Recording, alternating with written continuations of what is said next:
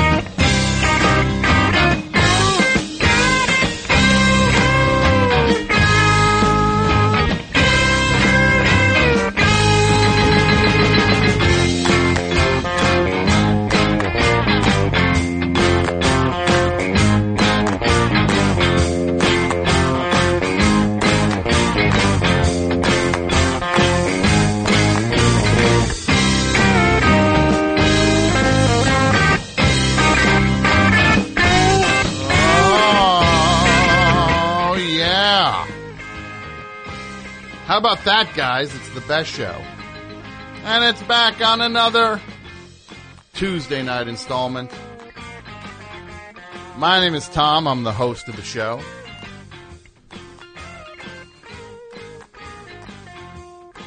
How are we sounding, Mike? Sounds great? Powerful. Mike must want something. I can only imagine what he wants. Gonna get hit up after the show for something. Oh, God knows what I'm gonna get hit up for. Can only wait for the rap that I'm gonna get when the show ends. The pitching will begin. What should be the hashtag for tonight? Last week it was Billy Joel Arsonist, right? Should we do that again?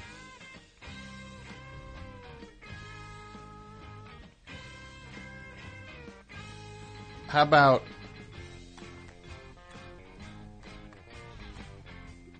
I'm going to put it on Twitter right now. You tell me what you think of the looks of this, Mike.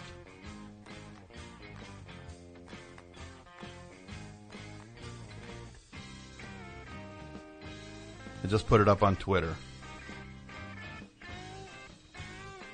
You like that? Deport Billy Joel. That's the hashtag for tonight, because the way I see it is he's so talented. We as Americans don't have the right to just keep him to ourselves. That's selfish. We should deport him and share him with other countries. That's a nice sentiment, isn't it? Wait, I just figured out how that could be taken two different ways. Oh, no. Oh, no. Oh, no, I didn't think of it like that. It means like we want to... somebody might think I'm trying to say we want to get rid of them. That's not what I mean. Oh, no. Well, it's too late. Toothpaste is out of the tube. Can't put toothpaste back in the tube, Mike. Toothpaste don't go back in the tube. Guys, the phone number, 201-332-3484. Everyone should know that is the number. If you wish to call, we got some open lines. You want to get in? Now's your chance. Now's your chance. Open phones. Clear path. Clear path to best show infamy, I guess. Immortality. It's not immortal, but the music we just heard. Let's talk about that. So much good stuff. So much good stuff. Michael Cronin, from his first album, Is It All Right?, which is on the Trouble in Mind record label. Classic album. I'm going to say it's a modern classic. It's like Shawshank Redemption. Modern classic. Michael Cronin is our Shawshank Redemption. That album. The two albums. The second one on Merge. The first one on Trouble in Mind. Those are the modern classics. Modern. Could you imagine that? Shawshank Redemption. I gotta make it. I can't see it. What's that, Mike? Mike's doing his own thing out there. Good for him. We all need a thing. The show within the show. Mike's got his own show going out there. Yeah, so the hashtag, regretfully, is deport Billy Joel tonight. So again, I apologize.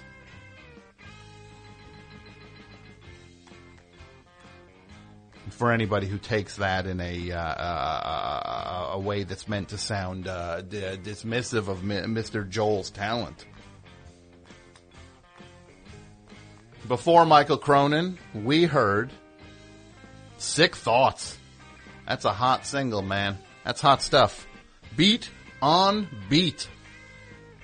That is on Goner Records. Sick Thoughts.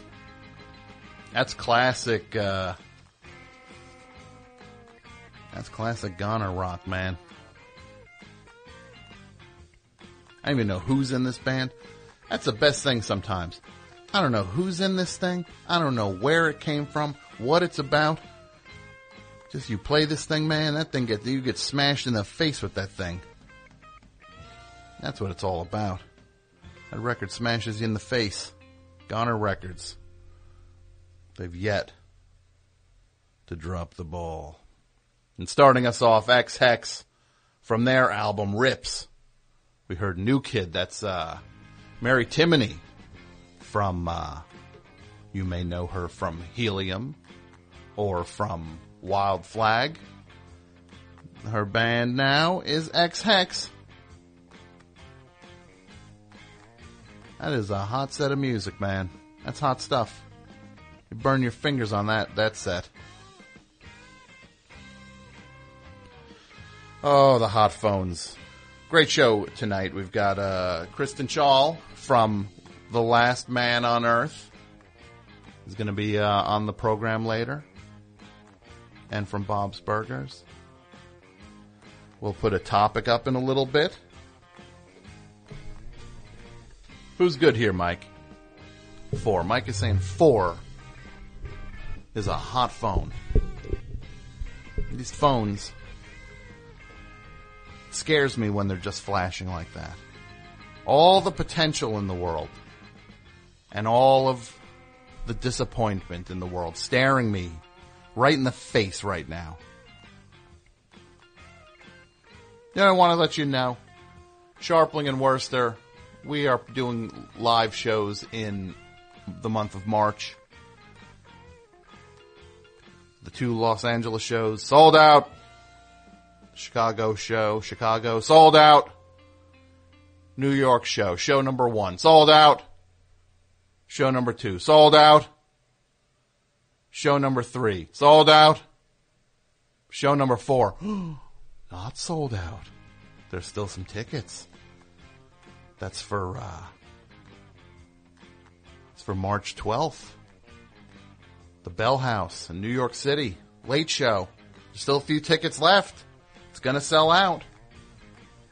Don't miss those tickets. I don't want to hear that you didn't get one. Because they're on sale right now. Best show, you're on the air. Hey there, Thomas. Oh, good heavens, I know who this is. Yes. It's Fredericks from Newport Richey. Yes. Fredericks, how are you tonight? I'm doing all right, Tom. Now, for people who don't know, this guy... Oh, here we we've go. got... Because look, look. Again. Now, look. What, do you think everybody's supposed to know who you are? They do, Tom. No, they don't. This- No. 9 All people right. do. 9 people All do. right. I'm talking to all the new people. All right, go we ahead. gotta get some new... All right, I'll just wait over here. Oh, yeah, you are going to wait over there. No offense.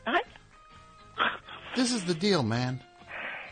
Yeah. We need some excitement in the mix here. Some new blood.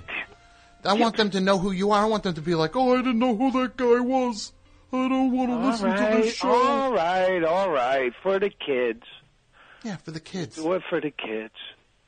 You got some Bob's Burgers fan tuning in because KRISTEN SCHAAL's going to be on in a few minutes. What's Bob's Burgers? Oh, God.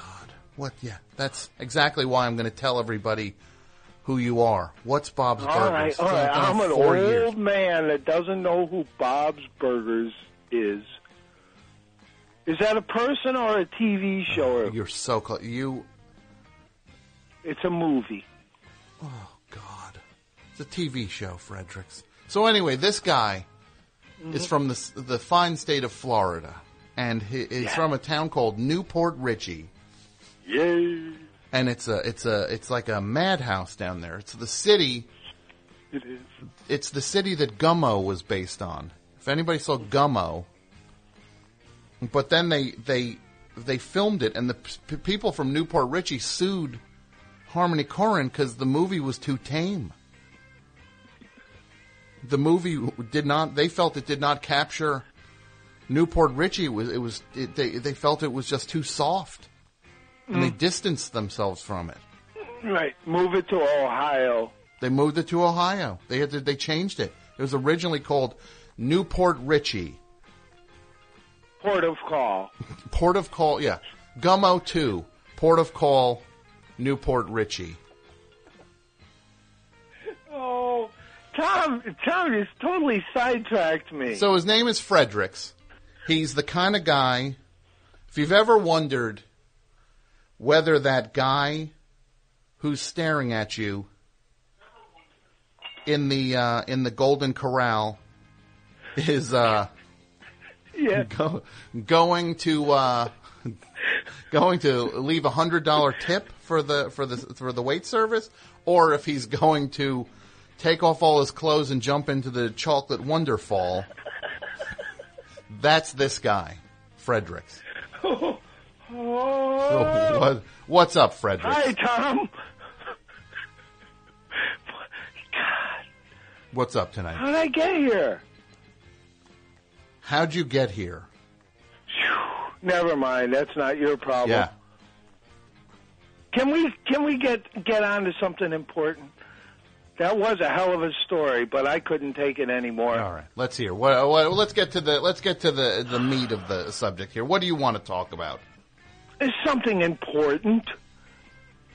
Your idea of important, or like other people on Earth's idea of important? Other people. Okay, you've intrigued me. Let's. Measles? What's that? Measles. The measles. Mm-hmm. Okay. And I think rather than spending all your time disparaging Billy Joel, perhaps Jenny McCarthy deserves more bad hashtags. However, that affects people in real life. But, you know, that whole measles thing, it's all the rich people. Mm-hmm. That don't have to worry about being exposed until they get exposed. And they don't care about anybody else. Am I bringing you down? A little bit, yeah. That's kind of you've heard the show before. Look, this is a valid subject to talk about. I'm trying to start the program off on it's supposed to be a fun show. All right. Look, there's 8 million other places you can debate and make every point you ever want to make with any subject ever. I'm trying to just have fun, and I'm not trying to discount your point. I just want to have fun. I don't want to turn it into... Girls just want to have fun. Oh, goodbye.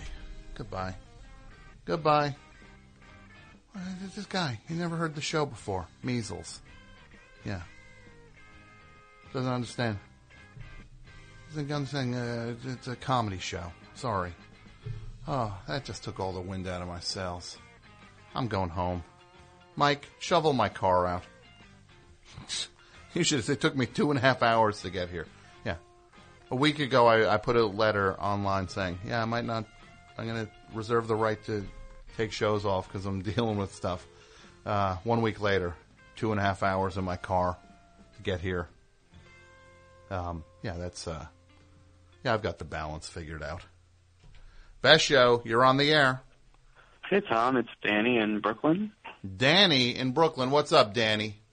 Not much. I just got tickets to the March 12th show. Great. That's a great move. It was. I forgot I got a gift card for Christmas, and it was like God himself was smiling at me. Yeah. Providence shone upon you. It did. Thank you, Tom. And now you're going to see the funniest live show that has ever happened. I don't doubt it. I know you're going to pull all the stops out for the last one. We'll see. It's going to be great. It's going to be a lot of fun. I can't wait. You're my heroes, the two of you, so of course. Well, look, I'm looking forward to seeing everybody at the Bell House next week. So everybody come on out. We got there's 4 shows, 3 of them are sold out, and one of them still has tickets available. So go pick up your ticket. You did. You did. I co-signed. Yeah. What's going on tonight, Danny? Anything? Yeah, I'm gonna do an open mic in a couple hours. My first one in a while. I'm kind of nervous. Open mic. Where are you doing an open mic? In Queens at the Creek in the Cave.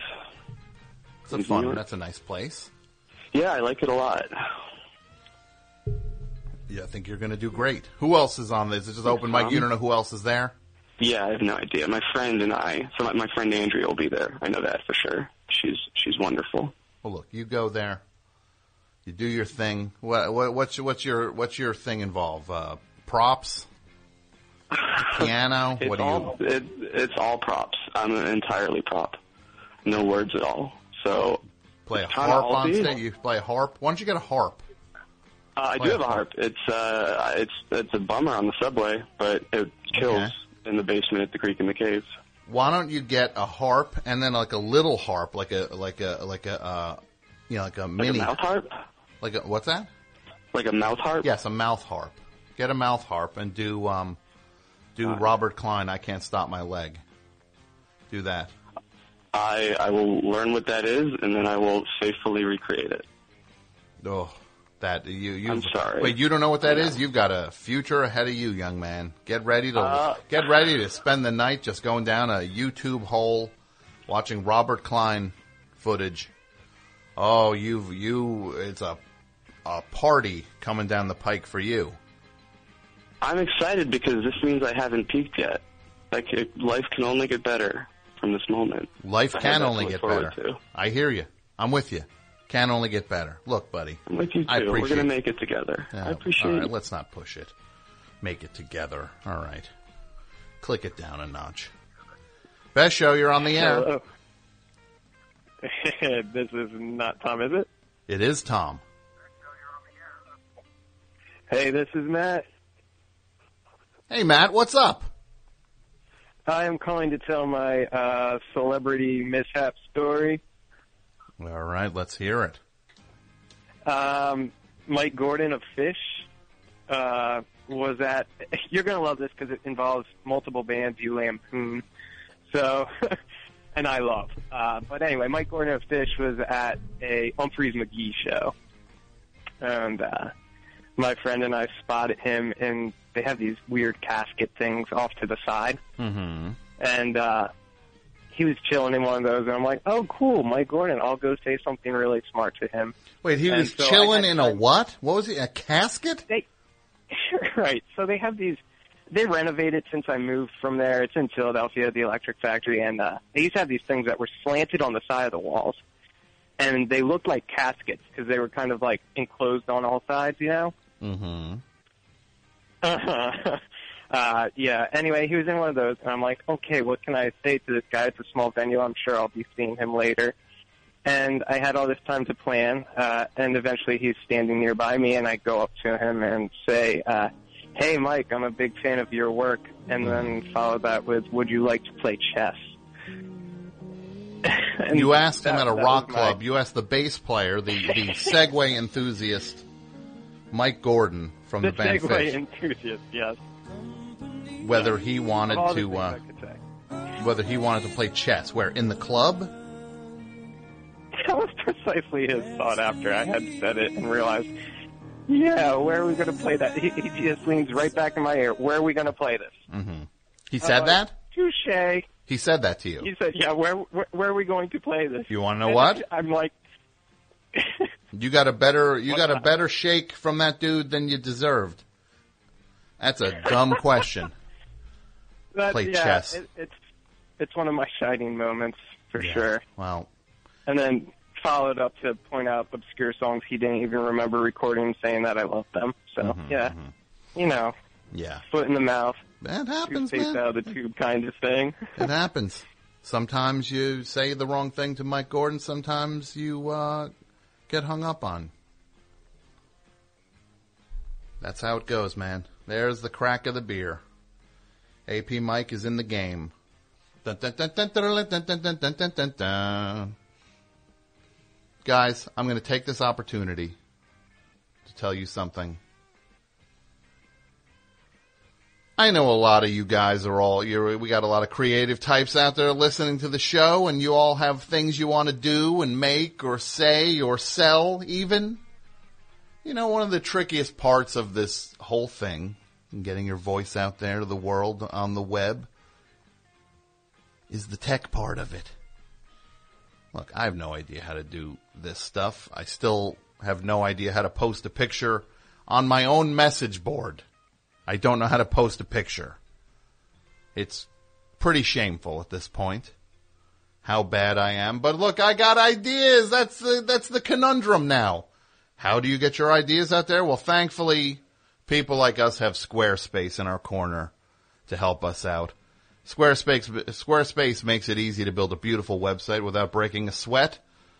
They provide simple, powerful, and beautiful website templates for you to work with. And those templates are part of Squarespace's responsive design, which means your website scales to look great on any device. And every website you build with Squarespace comes with a free online store if you want it. So that way you can sell the thing that you make and get it out to people and they can buy it. But if you just want something simple, you just want a basic site, then you use Squarespace's cover page feature, which lets you put up a beautiful one-page online presence in a matter of minutes. They give you 24/7 online customer support and a beautiful website for only $8 a month. So cut yourself some slack. Stop struggling trying to do everything yourself.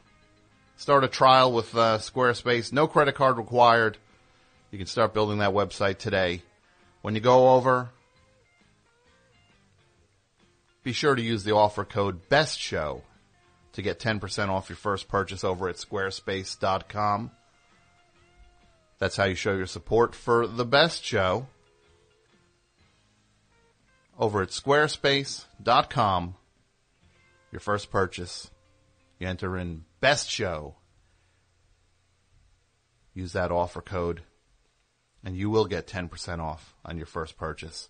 And we thank Squarespace for sponsoring the best show and supporting the best show, and we appreciate it. And I tell you that Squarespace, build it beautiful. Now, guys, I'm going to go to the phones right now. I'm told. Squarespace. Oh. Build it beautiful. All right. I'm being told that I'm done talking to riffraff for the time being. Can you turn? You? That's me. You're talking to me. I think you need to turn that down. Whatever you. I turned it off. You turned it off. You were reading the ad. I thought you were reading the ad. I guess you pre-recorded that. No, I did read it. That was a live read. What's happening? What is that? Was a live read, KRISTEN SCHAAL. How are you? Wait, am I on the air now? You are. Yes. Welcome to the show. Oh, hi. Hi. Really? Okay. There must be a delay in my internet stream. You really nailed that ad read, by the way. I bought all the thing that you were selling. What, squares? I bought all the squares. You bought all the squares. Thank you. Yeah. There are none left, everybody. There are no squares left. KRISTEN SCHAAL bought all of them. Also, I was listening to you tell the young man from Brooklyn who's going to do an open mic at Creek and Cave. Cave. You basically were selling him Joanna Newsom's act. I don't know if that was good advice. For him to bring a harp on stage? Yeah. But she doesn't play a harmonica also. Couple harps. Yes, she does. Yes, she does. So she plays harmonica and harp. Does she have like the Bob Dylan harmonica bracket?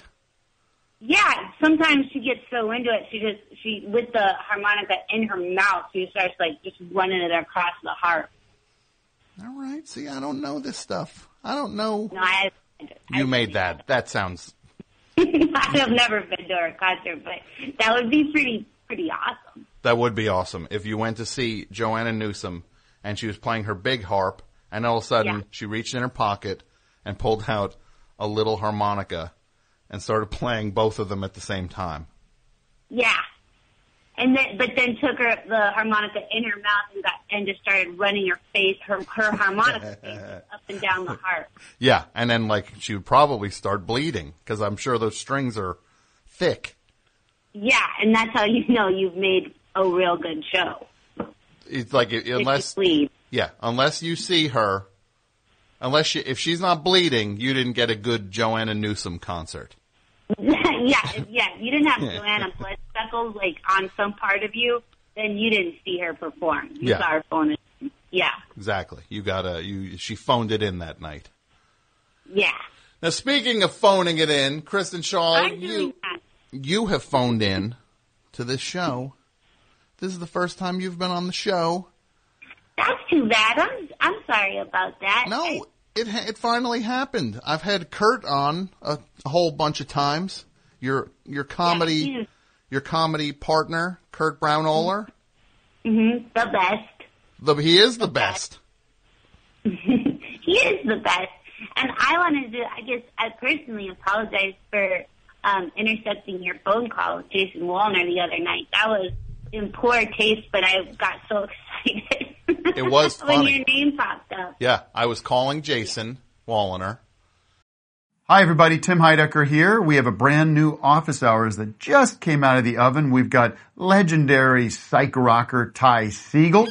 And Doug is back from down under. G'day. G'day. And his mommy came with him. Mommy and Gary Lucenhop are here, too. Alicia let me know that she finished the White Album, has thoughts on that. So much more on this legendary episode of Office Hours. Find us on your podcast app of choice or watch us on YouTube at youtube.com/officehours-live. So who are the animals? Because I don't smell them. And then all of a sudden I heard you screaming in the phone, and I couldn't make out what you were saying, but I just heard screaming. I think I wasn't saying any words. I was screaming. Yes. I was in trouble. Well, look, you had good reason to scream on Sunday night, because Sunday night was the premiere of the show, The Last Man on Earth, which you are, you are not the last man on Earth on the show. You are it says 2 on the call sheet with your name, right? It does say I'm number 2 on the call sheet. Yes. Yeah. So look, Will Forte is the last man on Earth, but then you are the last woman on Earth. And you're on the show, and the show's so great. It really is. I was so excited watching the show. I was like, this is so good. And then like the next day I was like, well, let me go check online and see. Clearly there's no way anybody could have watched it if I liked it that much. But then I looked and all of a sudden it's like, wait, everybody watched it. Oh my God, I couldn't believe that. Wasn't it? I was in your boat, Tom. I was like, and that was a real fun time. I didn't even want to look at the internet, and I made myself not look at the internet for 15 seconds, and because I'm a junkie on it. But it was good news. It was fine. It was a perfectly fine breakfast. I was happy. Yeah. It did. Like a lot of people. Because look, everybody likes the quality-wise. Everybody's like, this show's great, and everybody's great on it. But then it's like, all of a sudden, like, it got real ratings. I was like, oh, finally, something like intersects that I like. That's not just going to go fade away into the distance. Yeah. Did you feel kind of patriotic, maybe a little bit? I felt a little patriotic. The idea that America signed off on The Last Man on Earth. Yeah. So how you started on this? You guys have done a bunch of these now, right? How many did you film of the show? We shot 13, and the last day of filming was last Monday. And you were thinking, I don't know if this is that interesting, but you directed you directed a couple incredible real estate videos. I did. They're amazing. And that album, this is maybe boring, but I listened to that album nonstop working on the show. I don't know why, but it was just the perfect album for me for the show. It's a great album. Yeah, those guys are awesome. Yeah. Well, that's all. Yeah, especially Crime. The Crime is, I just would just hit that on repeat over and over. But that video is good. Do your listeners know that you direct music videos? Do these people listening know? Yeah. They know. They don't. the audience, there's good people listening to this show. They pay attention. They follow what's going on. So you're doing this show, and now you're also you have Bob's Burgers. So you are like the emperor of Fox now, pretty much. Like you're just like you're the center point of all these things, of the Sunday night lineup. Well, I guess so. I wouldn't say the center point, but I'm spoiled rotten by Fox at this. Yeah, geez, I was embarrassed when they said the show would be on Sunday night, actually, because I was just like, people are gonna be burnt the F out. Let's spread it around. They're gonna be. You're worried they're gonna be shawled out. Yeah. No, but they're not. It's just one is a cartoon and one is live action, so. I think it's okay. Yeah, no, please. People can hardly get their fill of you. They're not going to get sick of you. Hey, you're hired. People are watching 800 episodes of Family Guy. I think they can hang with you doing a couple things. That's true. That's true. You're right. So when you start on a show like this, when you start on something that's like new, and it's kind of different like that. What is that like for you to like? Are you just going into it like, hey, whatever happens, happens.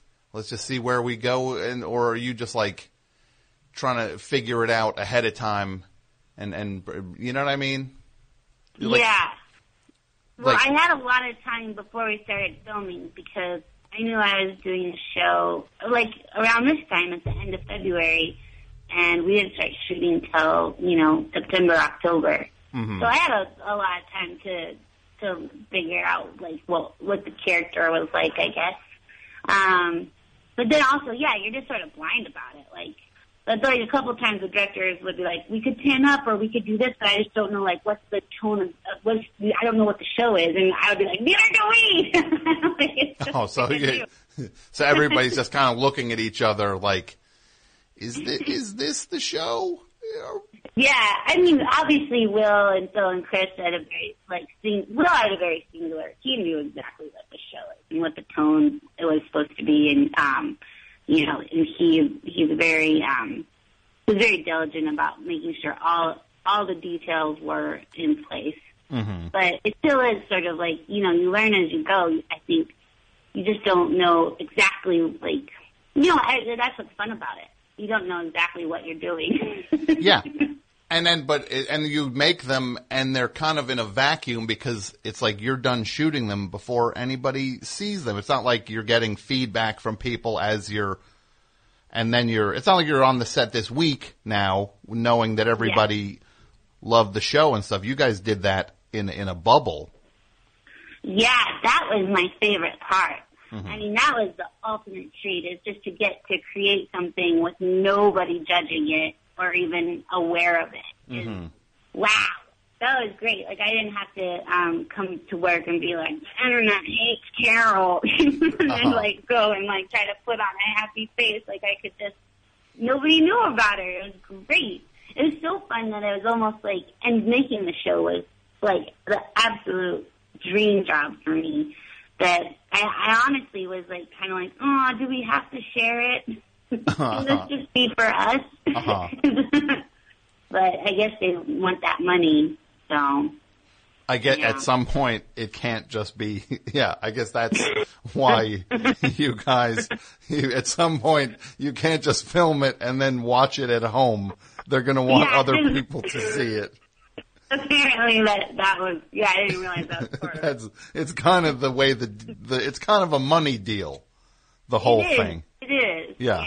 So, that's generally how this whole thing shakes out. Cause, do you ever have projects like that though, that you had so much fun making and that you loved so much that you just didn't really want to set them free to the world? Like you just wanted to put them in a tiny little box with a lock under your bed and be like, this is really good and it's all mine. Kristen, I don't have the opportunity. I can't. The people don't want what I'm doing. I don't have. People come down to my neighborhood. It's like they're slumming. They come down to my neighborhood.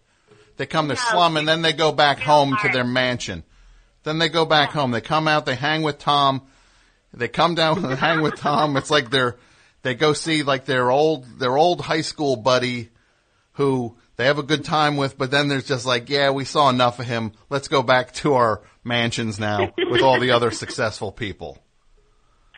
So I don't have the luxury of putting things in a box under my bed. I have to show everybody. Everybody's got to see everything I make. I need everyone to see everything. Well, that's the right attitude in general. That's why you make stuff. But I mean, you're the real deal, Sharpie. You're an artist. And you've got to accept that. I've got to accept that I'm an artist. I don't know. Yeah. All right. You know what? I accept it. I know. It's uncomfortable, isn't it? It's uncomfortable. That's crazy. You're an artist, KRISTEN SCHAAL. You have done so many things. You've been doing, because you started, when did you come to New York? When did you first move to 2000. Okay. And you grew up in Colorado. In Colorado, yeah. And you had a pretty rural life comparatively, right? Like, yeah, like we had cows, and there was a big field behind us, and no sidewalks. No cement to roller skate around on.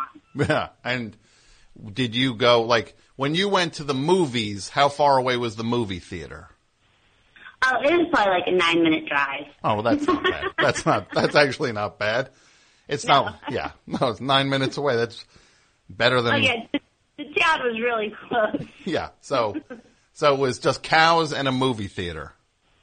And a mall. We had the Twin Peaks Fashion Mall. That was pretty important to me. Uh-huh. What was your favorite store in the Twin Peaks Fashion Mall? Oh, the Walden books, because I love those Christopher Pike novels, they're like R.L. Stine, but not as popular. Mm-hmm. It's exactly the same. Now, were you the kind of kid that carried a book around all the time? Oh, good question. No, I don't think so. I wasn't nose deep in books. I was definitely a real, chatty Cathy. Uh-huh. Yeah.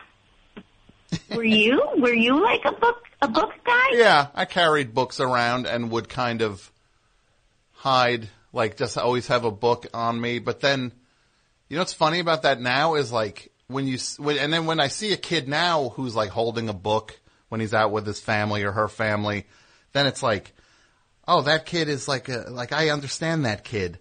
But then if books are being replaced by Kindles and things like that or iPads, it's like you see a kid with that, it doesn't mean they got a book on there. They got the dumbest thing you've ever seen could be on that Kindle. It's like right. Right. They could just be like looking at the internet on their iPhones without reading a book on it. Yeah. It's hard to spot those kids now. So it's right. It's a little weird because they used to just. It was like a habit to always have a book with me. I never read it. I don't think I ever read it. What was I going to like tell my family while we're all eating at Sizzler that I'm just going to read this book now? No, they didn't want that. So when you came to New York, what brought you to New York, KRISTEN? Oh, the bright lights.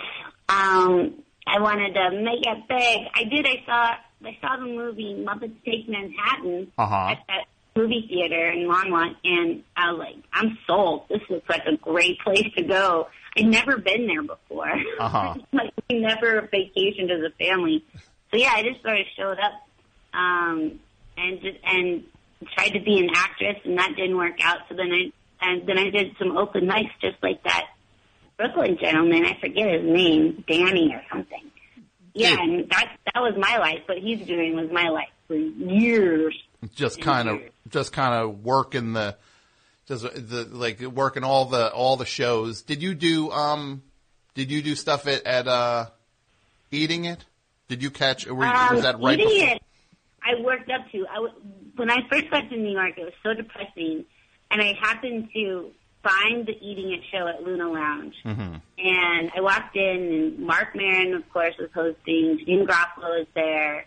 Eugene actually was doing stuff, and and John Glazer and John Benjamin were doing things together, and the whole crew. David Cross was around, and I was just like, I would go every Monday night, and I would pay the $7, and I would get the free drink. Yeah. It was a great deal. The ticket. Stand in the back for 2 years, and I didn't talk to anybody. I would just go, stand quietly, study it, and then leave. And then I finally got the guts to give Jeff Singer a tape. Mm-hmm. And I got on, and I only ended up doing Eating It 2 or 3 times, but I got to do the last Eating It show. Oh, wow. Yeah. That's, you know who, I had except for the performing part, I had the exact same experience with Eating It, where I would go. Sometimes I would go with a couple of my friends. Sometimes I'd go by myself. But I would go in, have my free drink, ticket, and I would stand there and I talked to nobody for the longest time. I was terrified being there because for people who don't know this, Eating It was this show on Ludlow, down in the the Lower East Side. Is that what you call that? Yeah, by Cat's Deli, a couple doors down from Cat's Deli. Yeah, so it's right around the corner from Cat's Deli, where when Harry Met Sally, the scene with Meg Ryan, coming all over the food. Yes, yes, that scene. But it was this show where you'd go on a Monday night. You didn't know, for the longest time, they never told anybody who was on any of the bills. You would just show up and you'd go there and you would just watch whoever was on the thing. And it really was like Mark Maron was there every week, and it was like watching him just change from week to week. You could seeing him do that was like the first person I saw.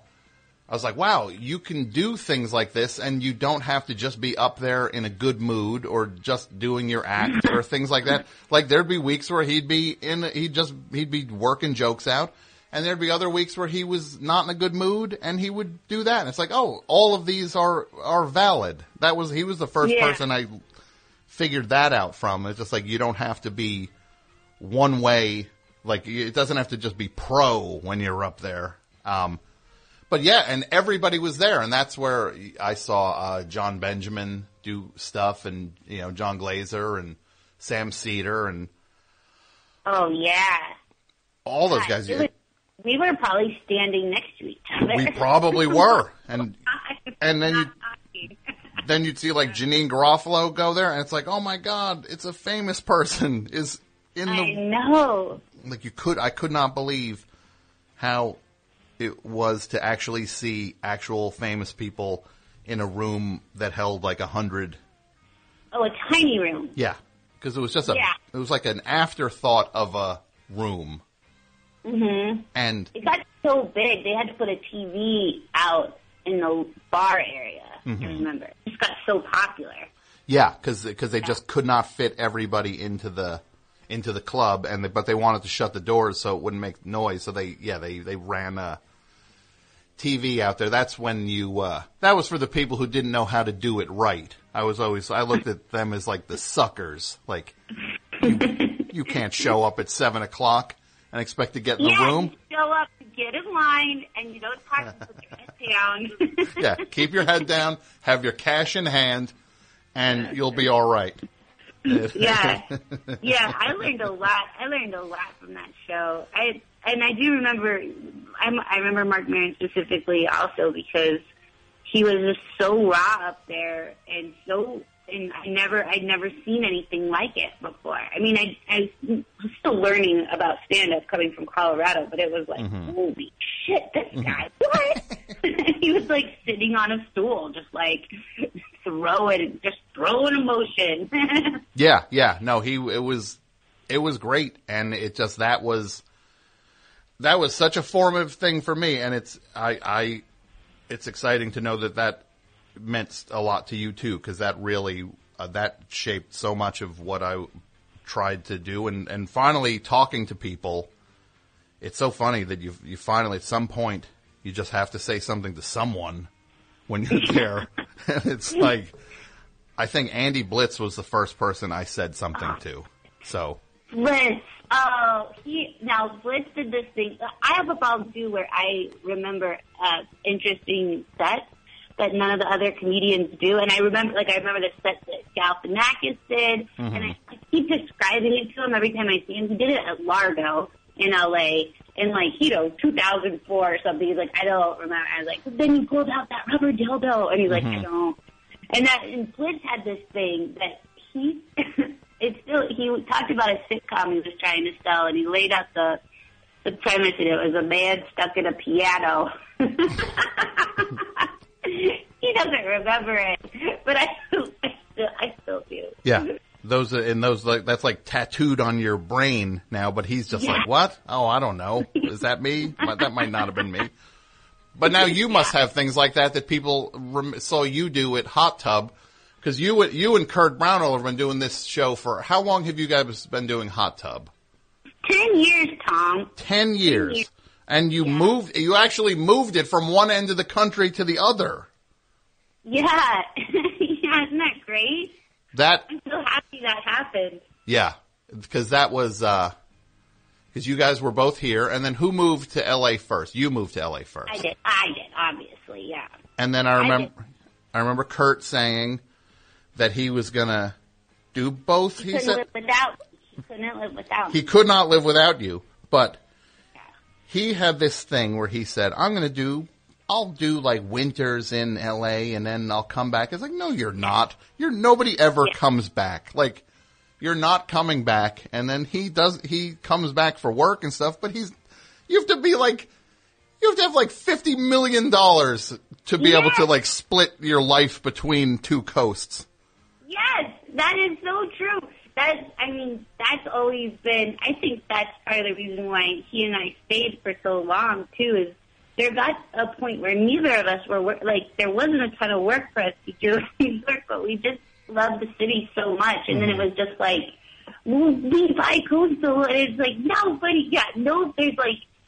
it's like the top of the 1% of people in America can do that. Yeah. You can afford an apartment in New York and a place, who can do that? Exactly. I'm not Lorne Michaels. I can't swing. Right. I can't swing that.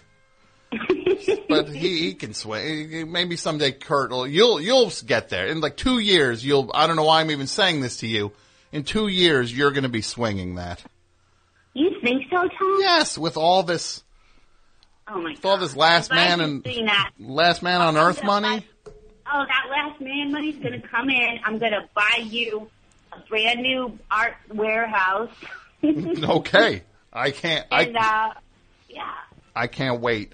So what? So you have two. You have Bob's Burgers. Is where is that at now? Is that back now? Is it coming back? Where is it in the run? It's back. I think we're on season 5. Okay. But the seasons are all weird. Seasons were weird because sometimes at the beginning they were a little shaky about us, so they would order 9, and then that was like a season. So I'm always confused about what season it is. Yeah, what constitutes a season? Yeah, it's yeah. As long as they don't shut the door, that's all that matters. You call it whatever you want to call it, just don't shut the door. Let them keep drawing Bob and Linda. Let them keep drawing it. Exactly. So what else do you have for 2015? Anything exciting here? You have I don't even know how you could fit anything else. You have Last Man on Earth. You have Bob's Burgers. You have Hot Tub.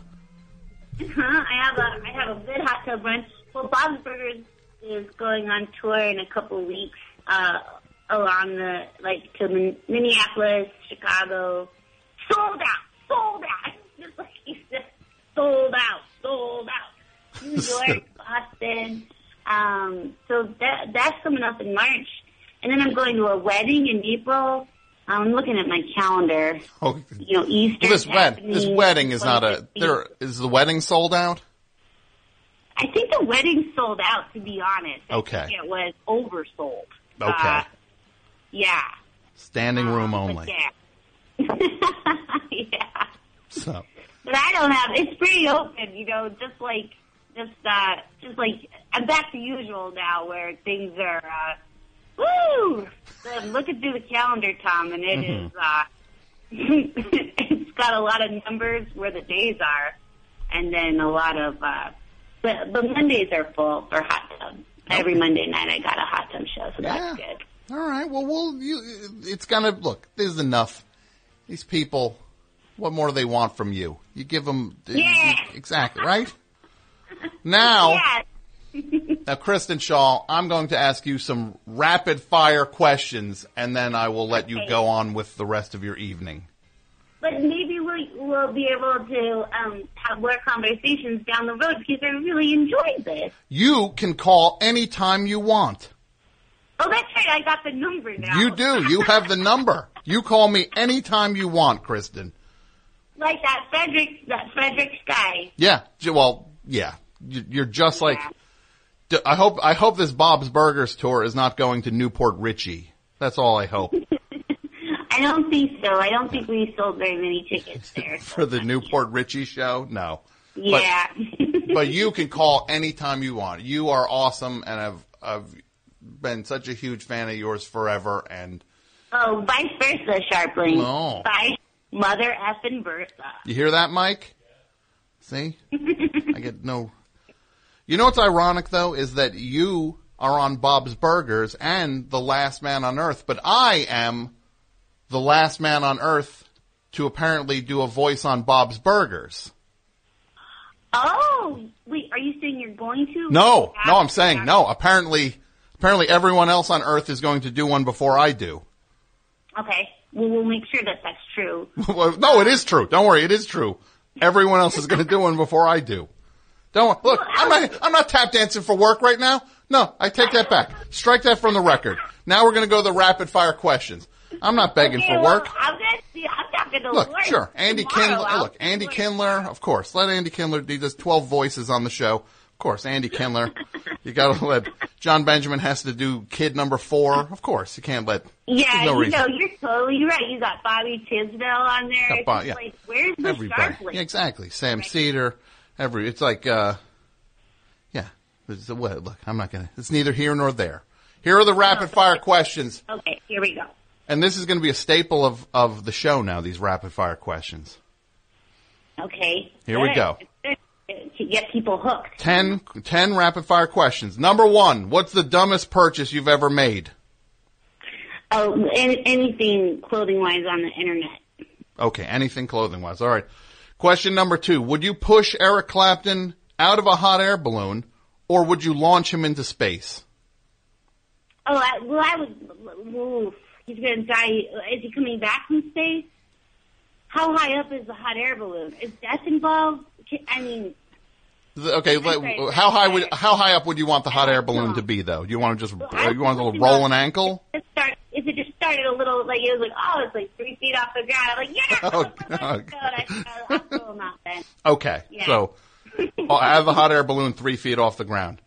What is the most? Using him in his space, he's not. He'll die up there unless you tell me he can come back. Yeah. No, then he's gone. He's gone if we shoot him into space. I don't want that. Question 3: what's the most popular movie you've never seen?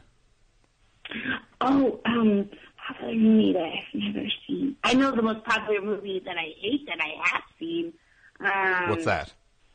There Will Be Blood. I am not a fan. I'm the only one. Okay, popular movie that I've never seen. Well, popular movie that I've never. Geez, this is tough. No, I saw that. What's a popular? Name a popular. I've never seen Titanic. Oh, I saw it 4 times in the theater. Okay. It was so good. That's what I hear. I hear it's pretty good. What about Gladiator? I've never seen Gladiator. Okay, that's a popular movie. It won an Oscar. It did? Yeah. All right. So Gladiator. Yeah. Let's see. What is the longest you've ever gone without sleeping? Maybe like 14 hours. Wow. Okay. I gotta sleep. It doesn't matter. Got to. If you were on the run, where would you hide? Sorry. Really taking my time with this rapid part. I would hide, if I was on the reg, I guess I would hide in the well of a tire well. Okay, a tire well. All right. Let's see. Enough with this nerd stuff, right? No, I love the nerds. Okay, Nerds all right. are best. Okay. What makes you sad? Probably just a weird melancholy feeling when the day slows down and it's like 4 o'clock and you haven't accomplished anything. Mm-hmm. Yeah, 4 o'clock. Okay. 4 or 5 o'clock almost every day. Yeah. Who doesn't get their just desserts? Who doesn't get their just desserts? Tom Sharpling. Oh! Final one. What's the most embarrassing thing you've ever said to a celebrity?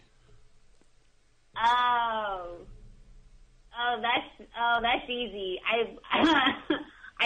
This is the longer answer, but I met Karen O from the Yeah Yeah Yeahs, and I'm such a big fan, and she was friends with David Cross, I guess, and we were doing a show, and all of a sudden I'm in a bar. I'm setting it up what were you doing there? Why were you even talking to her? Well, it was a comfortable environment to talk, and she was just chatting about something, but I knew everything about her. So she was said something about college, and I'm like, but that's before or after you transferred to Oberlin or something. And it was it wasn't that big of a deal, but it was a little awkward, and I wanted to die. Oh, I know that feeling. Well, KRISTEN SCHAAL, thank you so much for coming on the show. I appreciate it. The Last Man on Earth is so great, and it's on It's on Sunday nights at 9:30 on Fox. And Please watch. I know you all got your Walking Dead. I know Walking Dead, but maybe you could give a little comedy show that could a chance. Exactly. And Bob's Burgers is also on Sunday nights on Fox. At 7:30. I'm not worried about Bob's. Bob's is a built-in audience. But yeah, please watch Bob's too, because it's a quality show. It won an Emmy. It won an Emmy. So if you're into that. If you're into awards. Yeah, it does matter to you. Yeah. Well, we got one. So It's Emmy Award winning. Well, KRISTEN, thank you so much, and you call anytime you want. I will, and have a great night. And you're the best, and I'm a big fan, and you're an artist, and you better have a good night now. Oh, all right. Now I will. Okay. I appreciate Bye, it. Tom. Bye. You like that, Mike? See? We got stuff going on here. What's that? Who's candid? She was candid. No, she's awesome. That was great. KRISTEN SCHAAL. All right, who's good here, Mike? 1? I'm going with 3. I don't trust. You're off tonight. I don't trust Mike. Best show, you're on the air. Huh? Tom? Yeah. Hey, oh man, I'm so happy to talk to you. Thank you so much for taking my call. I was so nervous that I forgot Mike's name when he picked up. So thank you, Mike, for putting me through too. So yeah, this Mike. Is Alex. Thanks, Mike. Thank you, Mike. So what's up tonight, Alex? Well, I had something from the things you wish you could take back. Yeah, well, that was a topic we had on the table a couple weeks ago. Things you wish you could take back. What do you, Alex? Where are you calling from, Alex? Sunset Park. From Sunset Park. I'm assuming that's in California? No, in Brooklyn. What kind? There's no neighborhood called Sunset Park.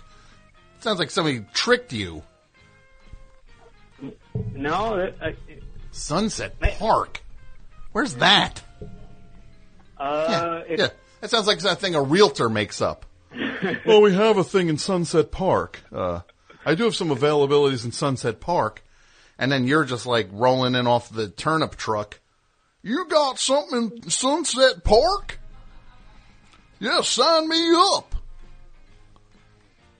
They said it was South Williamsburg. South. That's even dumber than South Williamsburg. Sunset Park. Oh my goodness. I hope you don't think that's a real thing. I don't know. Sunset Park. So, okay, tell me, what's in Sunset? What's the biggest thing in Sunset Park now? Oh, there's really nothing. That's the only place I can afford to live in Brooklyn anymore. So I'm out here. You sure it's not just like a parking lot or something? Like, it's not just like, are there a lot of like U-Haul vans around you? Where, I don't know what Sunset Park. I think you got ripped off, my friend. It's between Park Slope and Coney Island. Yeah, that's like. I know. All right, look. God bless you. I hope you're having the time of your life out there in Sunset Park. Thank you. What's cooking? Okay, so do you want to hear my things you wish you could take back? Yeah, I do. Yeah, okay. I know one thing you would want to take back is saying yes to that realtor. The Sunset Park. Yeah, when the realtor said, I have a place in Sunset Park, and then you were like, yup. I'll take it. Yeah. So, go ahead. What do you wish you could take back? Okay, well, in Sunset Park, there's a strip club, and I don't go to strip clubs ever, but I got dragged there one night by a couple friends. Mm-hmm. We thought it would be fun. Mm-hmm. So get in there, and it's... When you say friends, is this friend like friend the way like the friend you see in the mirror friend? Like that kind of like, we should go to a strip club tonight. Yeah, great idea, friend. Is that what it is? It's a little weird, talking to yourself? Yeah. Let's go. You look in the mirror, see AP Mike looking back at you. Apparently by the voice I'm doing. So, okay, so you go to a strip club. Yeah. And I go in there. Well, should I preface by saying we were kind of partaking a little bit? Of what? And like the wacky tobacco. Okay, all right. Sorry, I don't know. I don't like this story. I don't like this story already. But go ahead. I'm going to let it proceed. I'm going to let this story goes forward because I want it to be an indictment on you. It's the only reason I'm letting this story go forward. You're going to hoist yourself by your own petard with this one. Okay. So I go in there, and it's super awkward, and I feel like every eye is on me, and I'm sitting there just trying to drink a $8 Heineken, and the stripper comes up, and she's next to me, and she's getting closer, and it's so awkward. And she says, "Hey, what's going on?" And my friends go, talk to her. And I say, "What do you think happens to you when you die?" All right, that's the dumbest thing I've ever heard in my life. You.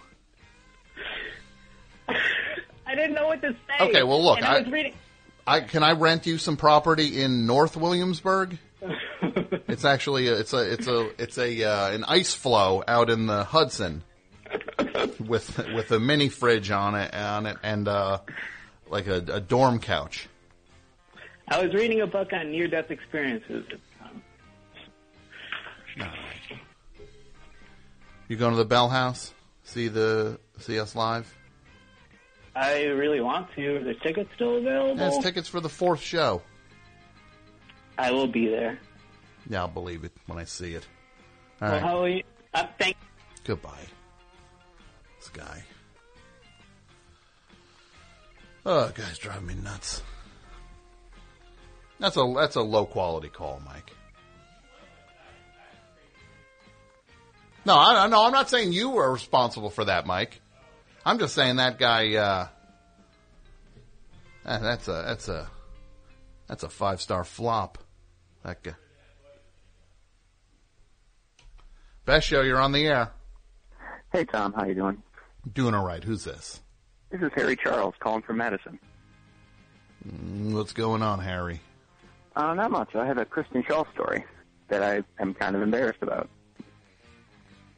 A couple of years ago, she went on tour with John Hodgman and Eugene Merman, and they were coming to Milwaukee, and I saw an old friend of mine on Facebook put, "Hey, I've got an extra ticket to the show if anybody wants to go." And I immediately was like, "Yeah, I'd love to." And we didn't really confer back and forth anything after that. And I thought, okay, I can go to Milwaukee. I live in Madison. I can go to Milwaukee and meet my sister, hang out with her new baby, who I haven't seen that much, and spend a whole good day, and then see the show at night. So I spent the day with her and her son, Wesley. We went to an art museum, and then we went to the public market, which is a really good, food marketplace. You can get fresh fish. You can get good sandwiches, anything you want, really. And I got this Facebook message from this guy, and he's like, "Yeah, so I'm not really feeling the show, so if you want that ticket, just come over to my house in Madison and pick it up." Mm-hmm. And I'm already in Milwaukee, so I'm like, "Oh, shoot, I guess I'm not going to this show." And just when I read that, through the front door comes John Hodgman, Eugene Merman, and KRISTEN SCHAAL. And John Hodgman is holding a video camera, and he looks around the place and looks at me and my nephew and just beelines it to us and starts interviewing us. No, this I got to hear. All right. So he comes over to, Hodgman, John Hodgman, the actor and raconteur. Mr. DC himself. You don't get to goof on him that way. It's rare air, my friend. Rare air. You don't get to tease him. No, I love him. He treated me so well. Yeah, of course you love him. He's great. Rare air. I don't like the presumptuousness. Mr. PC himself. You into him. Yeah, okay. So he comes up, he starts videotaping you. Then what happens? He just asks us questions, or asks me questions. Who is this? And I just say, "Yeah, well, my name's Harry." And he's like, "You going to the show tonight?" And I was like, I thought I was, but I guess I don't have a ticket because my buddy ditched me. And then he told me to pull out my phone and start recording him. And he asked me what his name was. I was like, Ryan Lee. He's like, all right. He's like, okay, hit record. And I record. And he was like, hey, Ryan, good job ditching your buddy Harry Charles. But guess what? He doesn't need you because I'm getting him into the show. So take a hike, dirtbag. And he told me to post it. All right, this is boring. I'm getting dizzy with that one. Are there any women on hold, Mike? Let's get some women. I'm tired. I'm tired of these. Just no more dudes right now. These dudes, look, God bless all of them, but it's like, and that guy was perfectly fine, and just the only problem was the boring thing he was saying. That's it. But other than that, he was great. He was just telling me every detail. I thought I was stuck in an episode of 24, real time. Except if Jack Bauer went to go see John Hodgman live. Yeah, I gotta start bouncing these dudes. Yeah. Liven it up, guys. Liven it up. Fresh coat of paint on these calls. You know what I mean, Mike? Fresh coat of paint.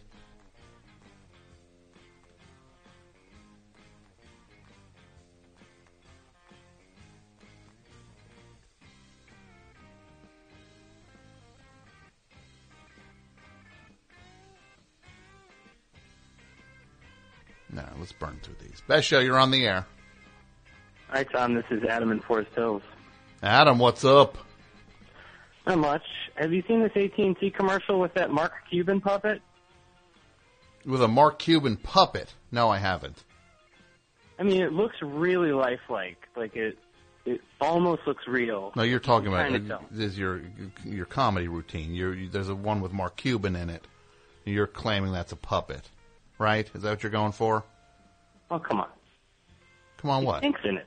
He stinks in it. Stinks in it? Well, okay, look, it's not like you went to go see him in Iceman Cometh. It's like you saw him in a commercial.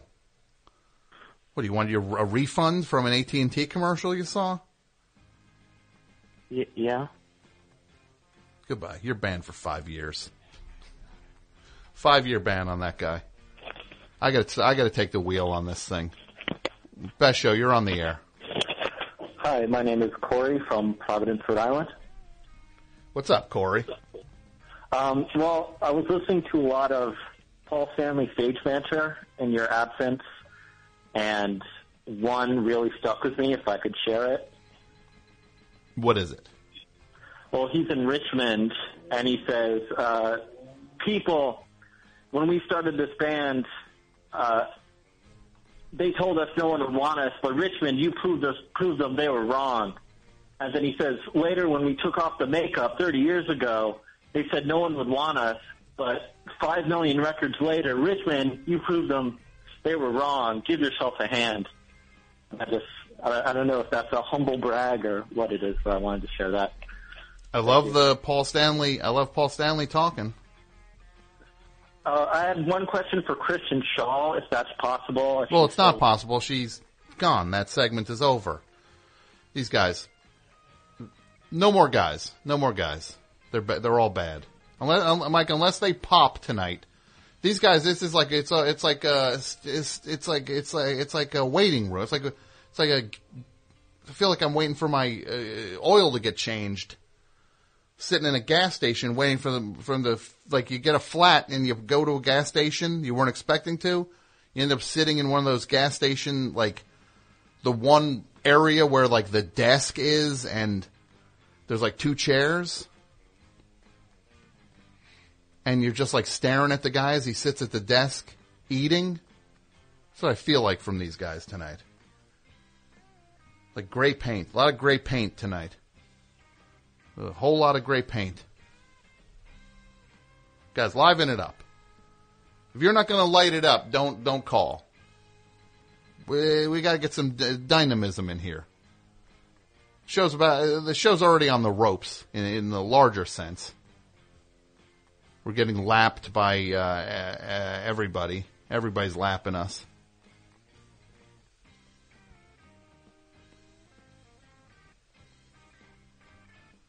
Yeah, you guys are calling up, and it's like a clogged toilet. It's like every call is like a clogged toilet. I feel like a Roto-Rooter man trying to unclog these toilets, these verbal toilets. Who's good here, Mike? 2? Best show, you're on the air. Oh, hi, this is Ryan from Brooklyn. What's up, Ryan? Hey, I was wondering, did you see that photo of LeBron James hugging J.R. Smith and Shumpert sort of really happy? I was just wondering what you thought of that, the Knicks sort of like giving away their team. Well, the Knicks are garbage. They're dumping everybody. It's a trash team. It's run by the guy who runs it is a pile of trash, Phil Jackson. Most overrated guy in the history of sports that are played with balls. He's a complete fraud. He's never coached a team that didn't have a guy who is a top 50 player on it. And he's a clown. And he came to New York, and if anything, he came as a secret agent from the Bulls just to ruin the Knicks one more time, just to frustrate the people of New York one final time. And I have a feeling when it's all said and done, he's going to pull open his suit jacket at the center of the floor on Madison Square Garden. He's going to be wearing a Bulls jersey. But don't you think he could be tanking the team on purpose, and then maybe they'll get a number 1 draft pick? Look, it's too late. It's over. It's over for the Knicks. They're going to be bad until the 22nd century. All right, thanks. Let's see, that guy was lively at least. In, made a point, out.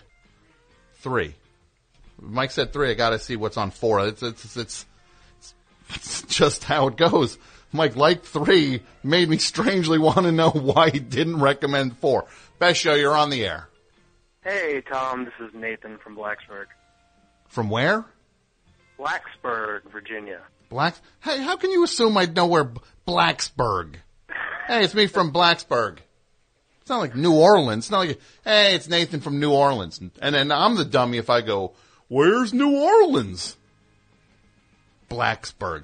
Well, what's in Blacksburg that I should know about Blacksburg by name only, without a state to ID it?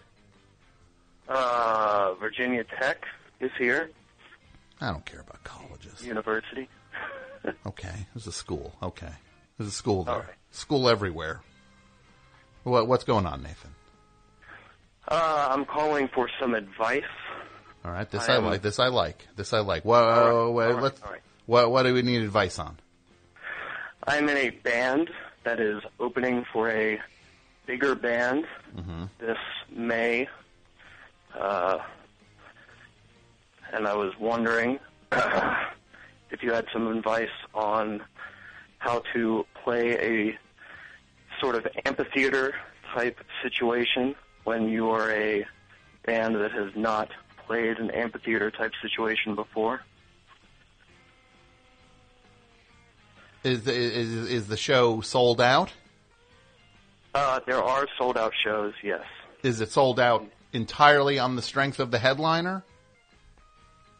Yes. Yeah, okay. Well, you're there, you go, you do the best you can. No one's there to see you, so it's all gravy. Right. We're the file into the seats band. Yeah. You know. Yeah. The ushers are yeah, pointing people to the seats while we're... Yeah. Name of your band might as well be We Have T-Shirts. We do have T-shirts. That'll be good. I think the headliner said, like the headliner would say, we have T-shirts. Go buy them while these clowns make sound until we come out. Who's the band? Well, you don't want to say who the headliner is. You're being very coy about this. Who's the headliner? Yeah, you're tap dancing around. Who's the headliner? It's Wilco is the headliner. You're opening for Wilco. That's correct. And what's the name of your band? It's Steve Gunn. Oh, Steve Gunn. I know you guys. That's awesome. Oh, hey, I'm the drummer. Well, it's nice. KV Kurt Vile's always pumping, always hyping Steve Gunn. Yeah, I play banjo on some of Kurt's new stuff. All right. Well, look, you go out, you do what you can do, you play your thing. Wilco fans will lend you an ear. I think so. That's a positive group. It's not like you're going opening for Pantera, and you're just going to get things thrown at you. Oh no, this isn't the trenches. I'm not. Yeah. I feel okay about it. Go out. I have a feeling, and don't take this the wrong way. Okay. The actual point of this call was for you to say, no, I'm opening for Wilco, and I'm super proud of it, which is okay. That's okay. Hey. That's all right. I don't fault you for that. I'm very nervous about it, Tom. Okay, I'm sure you are. But look, I think you just got to go out and do your thing. You're playing in front of an audience that appreciates music. Mm-hmm. They appreciate music in general. So you go up, you play your thing. What are you playing, 20 minutes, 25 minutes? I think we might get a little longer. Okay. So I think we get a little longer than that. Go up, do your thing, rock out. Everybody, Wilco's up next. I'll practice my saying that on the mic. Wilco is up next. Yeah, just over and over. Stress on the over and over. Over and over. Thanks for the call. Look, I look forward to seeing you guys on this tour. And I want to hear the new Steve Gunn record. Oh, we're working on it. Oh, I can't wait. You have a great night. A little look behind the curtain there. I feel like I'm Cal Rudman all of a sudden, giving a little look into the music biz. Best show, you're on the air. Hi, Tom. Hi, who is this? This is Sarah from Chicago. Sarah from Chicago. Do I know this, Sarah? You do. I do. You do indeed know this, Sarah. Okay. What's up, Sarah? Nothing. I was just calling to say hi. Excited that you have the show going again, so I thought I should call up. Yeah. I had a long day today. I drove all the way back over the last 2 days from Austin, Texas. Okay. To Chicago. So how many miles? How many miles is that? God, I don't know. It was like 17 hours. So. Straight through? You share the ride with somebody? No, I drove straight through by myself. I did stay the night in a scary motel room, which is my norm when I'm traveling for some reason. Isn't that the worst in a way, though, where you're just like, well, my body won't let me keep going. I guess I'm going to actually lay my head down on whatever constitutes a bed in this place. Yeah, I have like a weird habit because every time I try to stay somewhere nicer, like my mom gets really upset with me because she's always like, just pay the extra $20, stay somewhere nicer. I always end up at like the worst hotel room situation ever, you know, like next to a frat party or like a dog next door. So whenever I stay in the terrible motels, it's always like a better stay, but it's like scary. So I end up like putting all the furniture in front of the door usually or something like that. But, which I did last night, but I think you might need to do the following, where you're driving, and then this is my little. Tell me if this would work for you. Okay. You're driving. Okay. You realize if I'm probably like 3 hours away from being ready to pull over, right? You approach it that way. And then, like, Google up a hotel room? Yeah, you pull over. Okay. You try to find a room online that looks half decent. And you can look at options without having to pull into each place to find out what the deal is before you realize it's a terror show when you're in there. And then you just go, who cares? I'll stay here. It doesn't matter. Give yourself a little buffer here, Sarah. Well, what I did instead was drive. I was once in a road trip situation a couple years ago, so I knew kind of like where I roughly was going to end up, which was like Joplin, Missouri. And as I'm pulling up, of course, I see the hotel that has the like $39.99 rooms. Yeah. So I was like, that's my spot. You couldn't help it. You couldn't help it. You're a cheapo. You got long arm. You got short arms and and deep pockets, right? Yeah, I know. Well, but it's always a better stay, even though it's like creepy. You know, like I always have a better night in these places. Well, that's weird. I'm sorry. It's a better stay, even though it's scarier. I don't know what to say to that. There's nowhere. That's completely unique to you. Then it is. But at the times in my life when I've tried to like upgrade, I end up like being up all night because of some like nonsensical thing. Like I usually once the fear part is passed, I usually actually have like a better stay. Look, you'll have an even better stay if you can conceive of this. That I don't think you've reached the upper limits of a decent stay in a place. You're just talking about better stays than the haunted houses you seem to be choosing to sleep in. Like the only reason you should probably stay in half the places you're staying in is if you need to inherit a fortune if you last through the night there. Well, you know, and what's the other weird thing, like social media or blah, blah, blah, but I've started to do this weird thing when I end up somewhere that I'm like, this is a slightly terrifying location. Like, I'll just tweet or Instagram literally where I am, just in case I don't show up to the next day. They can figure out what happened to me. Well, do you want to know? You want to know a quick fix to that? And it's kind of like a two birds with one stone situation. Stay at an actual nice place. Let's go stay at a Hyatt, like those like business ones. You know what I mean? Go stay at one of them. They're $30 more, and you know you go in there. It's new. Everything looks like it's made of plastic. It's gonna be. You'll be fine in there. You'll be safe, and you don't have to tell everybody where you are in case you don't make it.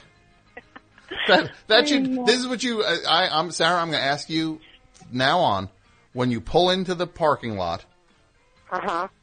Look in your rearview mirror. Pull your rearview mirror. Bend it down so you can look yourself right in the eyes. Then you look out the window. You look at the place. Look back at yourself. Look back at the place. Look back at yourself, and then ask yourself this question: am I being a cheapo? Sarah, are you being a cheapo? Is it worth it? Sarah, is this worth it? Sarah, is there an actual better option that will maybe cost $30 more? Then I won't have to tell everybody where I am? I know. It's a weird habit. And, like, I think sometimes, though, it's maybe partly, like, I have an overactive imagination of just, like, things happening to me, you know? Like, so I creep myself out, like, the more it goes. No, but but the thing is, places are actually creepy, too. That's the thing. You know what you need to do? Knock it off. I know. Leave this in the past. Well, I can't. And I even think about it, like, that I put it on social media because I can't actually just tell my family where I am because they would get so mad at that that's where I was. So I have to, like, leave it up to sort of, like, strangers I know on Twitter. Ask yourself this question. Of course, let's just, by all means, let people who I don't actually know guide me through life here. People who are using some sort of, that I don't know their actual name when it comes down to, when push comes to shove, I'm not sure what their actual name is. Yeah. Well, you know, I went to I don't know if you want to hear a couple funny things that I've done on my trip, but I went to a meeting. Give me one. Okay, here's one. So I went to a Thelema meeting, which is like the church that Aleister Crowley started. It was just like this funny thing. Like, I thought of it that day, and I Googled it, and there happened to be a meeting that night in Austin. So I was like, you know what? That's a weird synchronicity. I'm just going to go. I'm going to go to this thing. And I don't know much about Austin. Like, I have only been there a couple times to visit. So I show up at this meeting, and it's like in a darkened, like, strip mall on the side of the highway, like an office strip. You know, not like stores, but like one of those office, you know, compounds. Yeah. Mm-hmm. So I pull up, and in the tradition of Aleister Crowley, if he only could see what's going on in the 21st century, he'd see that there's that his thing is next to a karate studio and a Subway, and that his writings are being honored in this place that next to a place that has a sign in the window for $5 footlongs. but I'll close, right? Right. So I pull up, and this was the first time I ever thought of doing this. Like, I had the address in my, like, I had copied it to put it in my map. So I pulled up, and I could see that the people who were in there saw me. So I couldn't, like, do anything as I was walking up, other than simply just tweet. No other explanation except the address. So I just tweeted the address, and like a friend from Twitter or whatever wrote me back like, "Are we supposed to do something if you don't tweet again like within an hour?" Yeah, that's my plan. All right, Sarah, it's time. It's time. It's time. It's time to take ownership over some of your actions here. Well, I was smart. That was a safety precaution. No, it is. You know what? You're 100% right. You are right to do something to look out for yourself. But you know, another way you could look out for yourself was to not go all the way up to the door when you did the thing. You could have looked at it from your car and then done the thing I do, which is act like a total coward and make up an extended story about why I'm where I am and over-explain myself to people who aren't remotely interested in why I'm over-talking to them about why I'm here. But I was trying to be brave, but with like a caveat, or I say caveat, sure. that I'm also sort of terrified of what's going to happen when I go in there. It was basically like a D&D convention. It wasn't anything sure. to be scared Look, I applaud your sense of curiosity and adventure. I think that's awesome. Thank you. I just look, and the thing with the Aleister Crowley thing is one thing. The thing with the lodging, just take care of yourself a little better like that. You're not gonna. The $30 is not gonna make or break you. It isn't. No, I know. Just stay at a place that yeah. If you could ask yourself, could I picture Anton Chigurh from No Country for Old Men, patrolling the hallways of the place I'm about to give my driver's license over to, and go in and bring all my things in the room. Ask yourself, could he be patrolling the hallways looking for somebody that wronged him, to kill? Could that happen here? And if the answer is even maybe, then just go somewhere else. Because, he doesn't show up at Holiday Inn Express, is what you're saying? Probably. I would say the manager of a Holiday Inn Express is going to say, they're going to see him come in with his cow killer. With that weird gun that he has with, a air rocket or whatever. Yeah, the thing that they use to brain cows. His little cattle thing. They'll see him come in, and they'll just say, welcome to Hyatt Express. How can we help you? And he'll just be but he would at least have somebody asking him that before he got there, and then maybe he'd sit down in the cafe and have a continental breakfast. Yeah, he'd go to the waffle station, and he would be so busy making waffles all morning that he wouldn't go and hunt people down. Right. All right, right. Sarah. Thank you for the call. Of course, we're excited to see you guys in Chicago. It's going to be great. Okay, we'll see you soon. Take care. Bye. See, that's what the show needs more of. Fun people. Not this gray paint I've been getting. I'm getting a can of gray paint dumped on my head every time I press a button down. Guys, you like rock music. I know you do. I sure do. You know it's a great band? Trouble in Mind put this album out by this band called Germ House. It's got members of the Mr. Airplane Man are in this. Who else? The Marked Men, members of that band, and then the Turpentine Brothers. And this album is great, and we're going to hear something from it right now.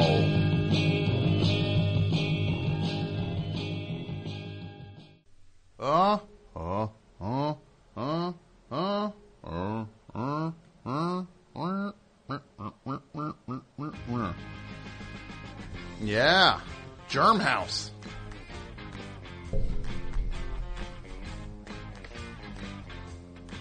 The album is called Showing Symptoms, and it's on the Trouble in Mind label.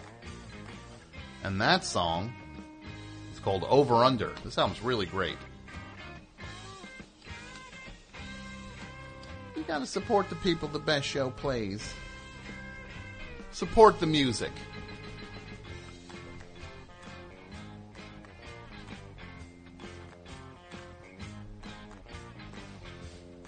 Everybody, you guys should know that this Friday at the UCB Theater in New York City, the UCB Theater in Chelsea,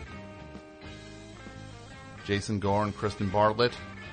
Jason Gore is, you might know him as Dudio.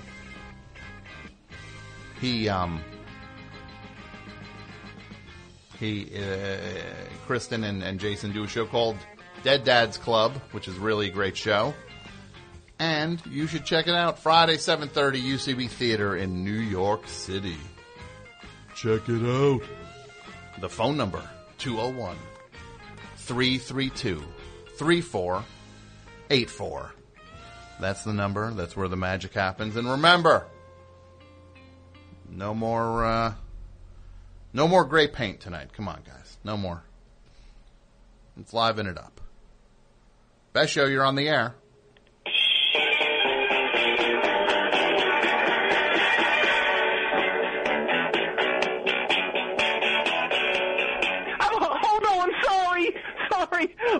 My wristwatch alarm went off. Your wrist... That was your wristwatch? It was, yes. Do you know what song it was playing? What was that, Disco Inferno? By the Tramps, yes. Sure. I'm into disco now. Oh, okay. You're into disco now. Yes. Seems to be a common occurrence. It does? Who's into disco but me? I think everyone is. Oh, I didn't know that. I hear a lot of people starting to dig disco. Are they DJing like I am? Oh, you're DJing? Oh, yeah. I think you told me about this. Just in the basement for now. Oh, okay, you're just like a basement DJ. Yeah, you don't know who this is, do you? I think I know who this is. Say my name. Philly Boy Roy. Yeah. How about that? How you doing? I'm doing good. Doing good. Yeah. How are you? I'm freezing my crotch marbles off down here in Philly. It's awful. Cold, huh? Yeah, we got more snow today. It's really wreaking havoc on my social life. It's what? It's wreaking what? It's wreaking havoc. Havoc. What? You want to say it's wreaking havoc on your... No, I don't. Cracking late in the series episode of Gilligan's Island much? It don't sound like you do. I don't know what you mean. Oh, well, see, it's in reference to that time Gilligan pulled a practical joke and he smeared fetid shark entrails all over the professor's hammock. You don't remember that? No, I don't. Oh, that hammock, it reeked bad, Tom. Because it had shark entrails on it? Fetid shark entrails. Oh, fetid shark entrails, I'm sorry. Yeah. So Gilligan smeared them? He did, yeah. Uh-huh. You know what this is putting me in mind of? What's that? Do you remember the last episode of Gilligan's Island?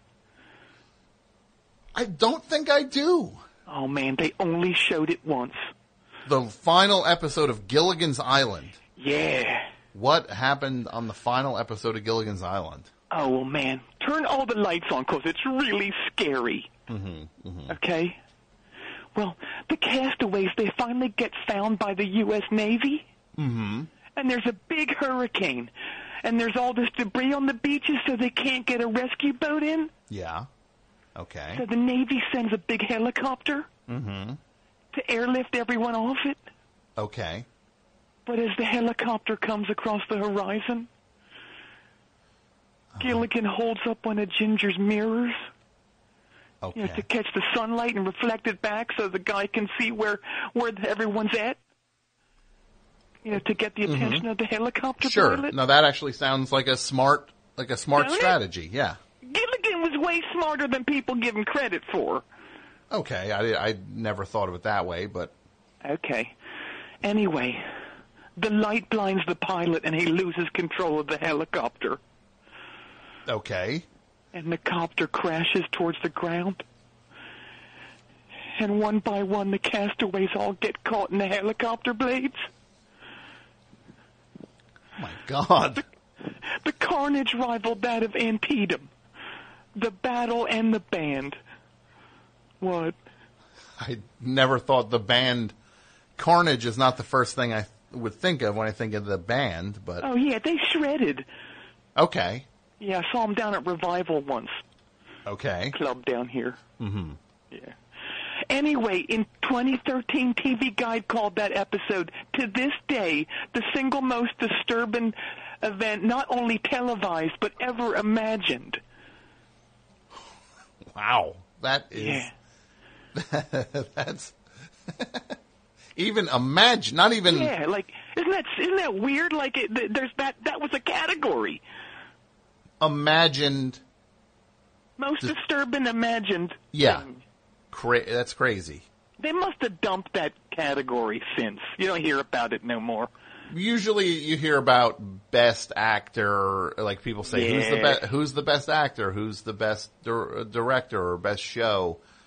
You don't usually hear people say, what's the most disturbing thought? Yeah, the most disturbing thought. Not even what's the most disturbing show. The most disturbing place your mind could go. Very odd tangent we're on right now, isn't it? Well, yeah, it actually is, Roy. Yeah. Hey, little tidbit about that episode. Mm-hmm. The Box Tops play the helicopter crew.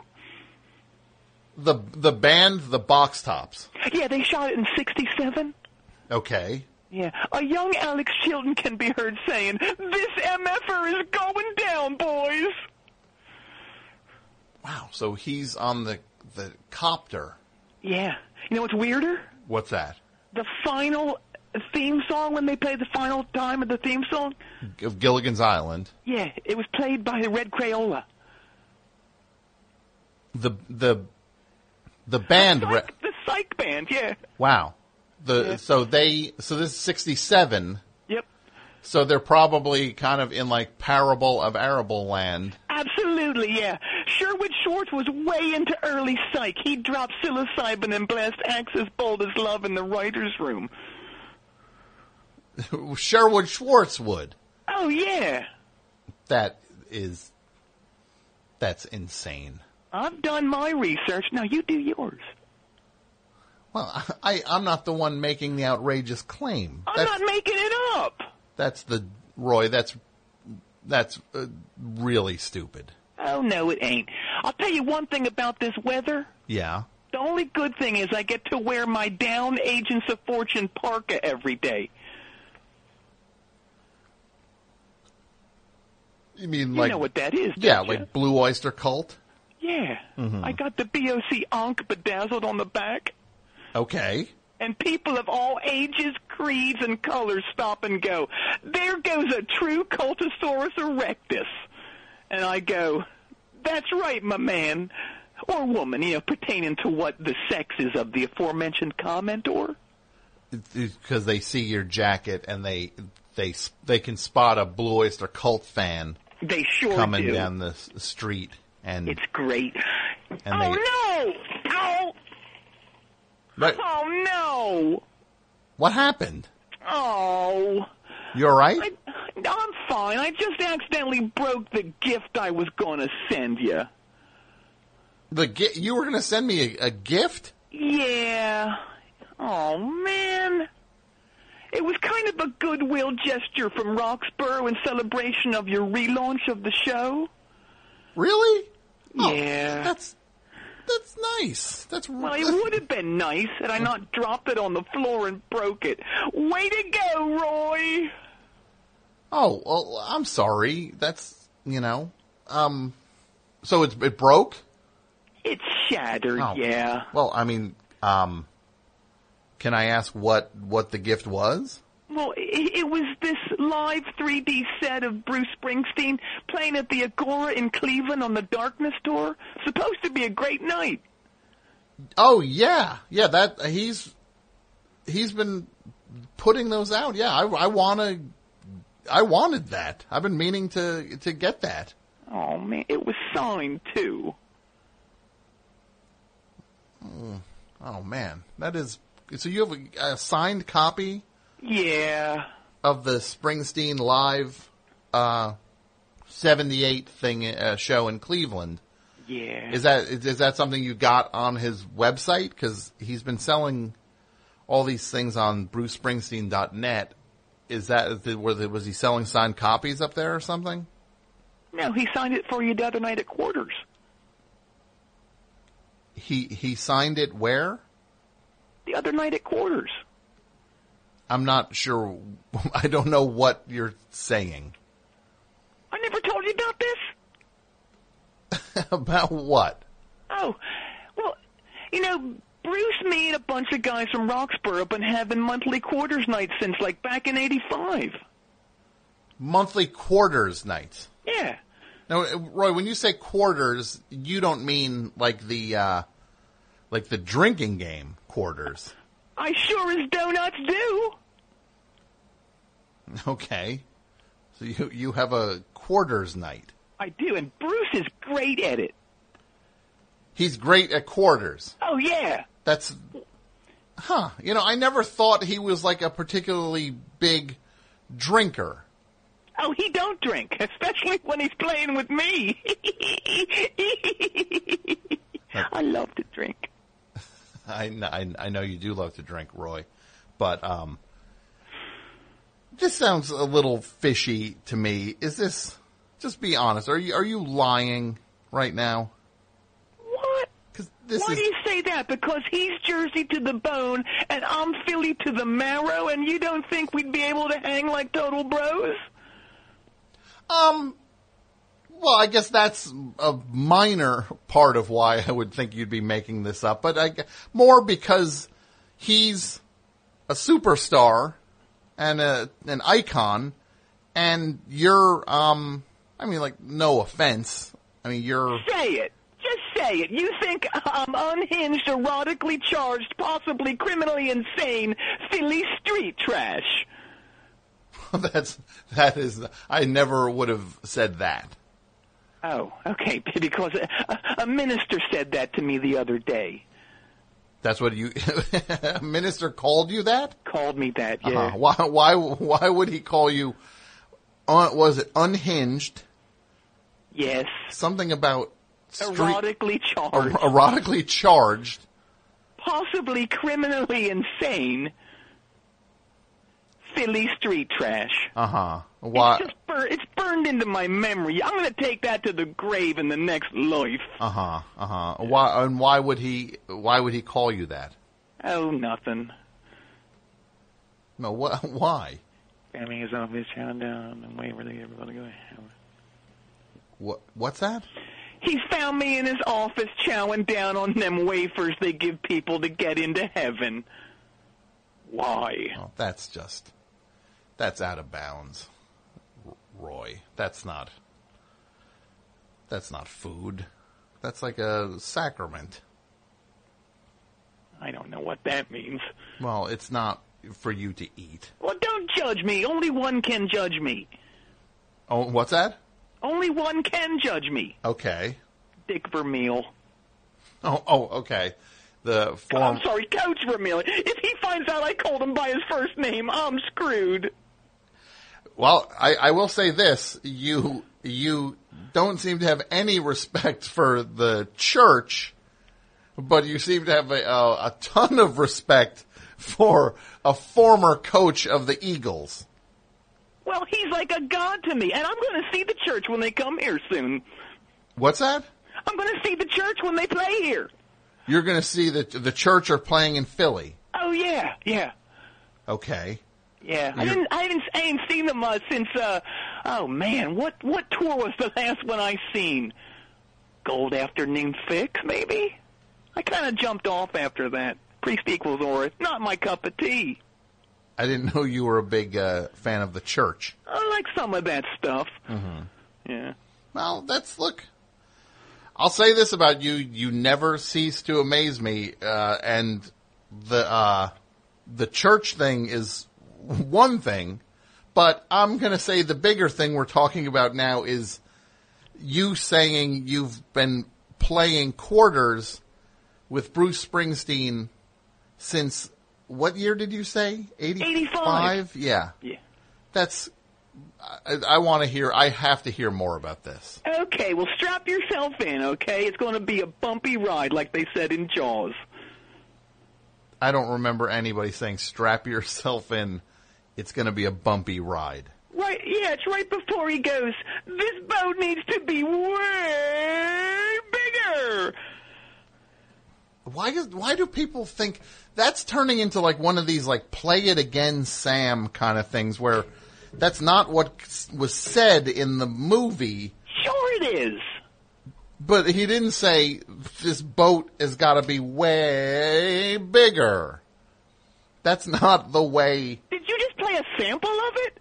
No, I didn't play. No, and it's just like it. Well, I don't know why people keep saying that that's the line from Jaws. It's not the line from Jaws, and then people keep saying it's.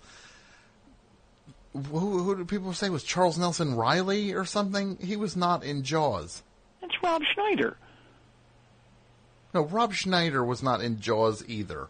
I don't know. Well, you was asking me a question about this, right? I'm going to answer it. About Springsteen, yes. Yeah. See, we met back September 85 when he was doing 6 nights at the Spectrum. Okay. My buddy Wheels, Mouse, and Fart snuck in with me, but I got kicked out about an hour into the show. Yeah. You just. Yeah. Oh, so you got kicked out about an hour into the Springsteen show, huh? I sure did. Uh-huh. I ran up on stage during Badlands. Yeah. And I stuffed a fully loaded tuna hoagie into Clarence's saxophone right before that epic solo. Okay, so he's like teeing up, getting ready to do... The 18,000 people know it's coming, right? Yeah. One of the most iconic sax solos ever. Yeah. When he blew into that thing, it sounded like a mouse screaming into a pair of fully loaded khakis. Oh, that's evocative. I never thought of anything sounding... That's a very evocative image for the way something sounds. Would you put that on my tombstone? What's that? That's a very evocative image. You know what? Sure, I'll bring that up when. Thank you. You know, heaven forbid the day comes. Right. When you've. Can you imagine a life without me? You want to know what, Roy? I kind of can't. Thank you. Okay, I didn't realize that was my new thing. Thank you. It's very. I'm going to keep doing it. Oh, it's charming. Thank you. It's like it doesn't in any sound obnoxious or just insincere, strangely entitled to that for that. Okay. Oh, so what was I talking? Oh, the when I jumped up on stage, right? Yeah, you were saying you jammed a tuna hoagie into Clarence Clemens' saxophone. Thank you for reminding me. Oh. I got tackled by a bunch of goons, and I got thrown out. Uh-huh. And I was so mad I went to the Hilton, across the parking lot from the Spectrum to party in the bar. Yeah. Who comes in but Bruce?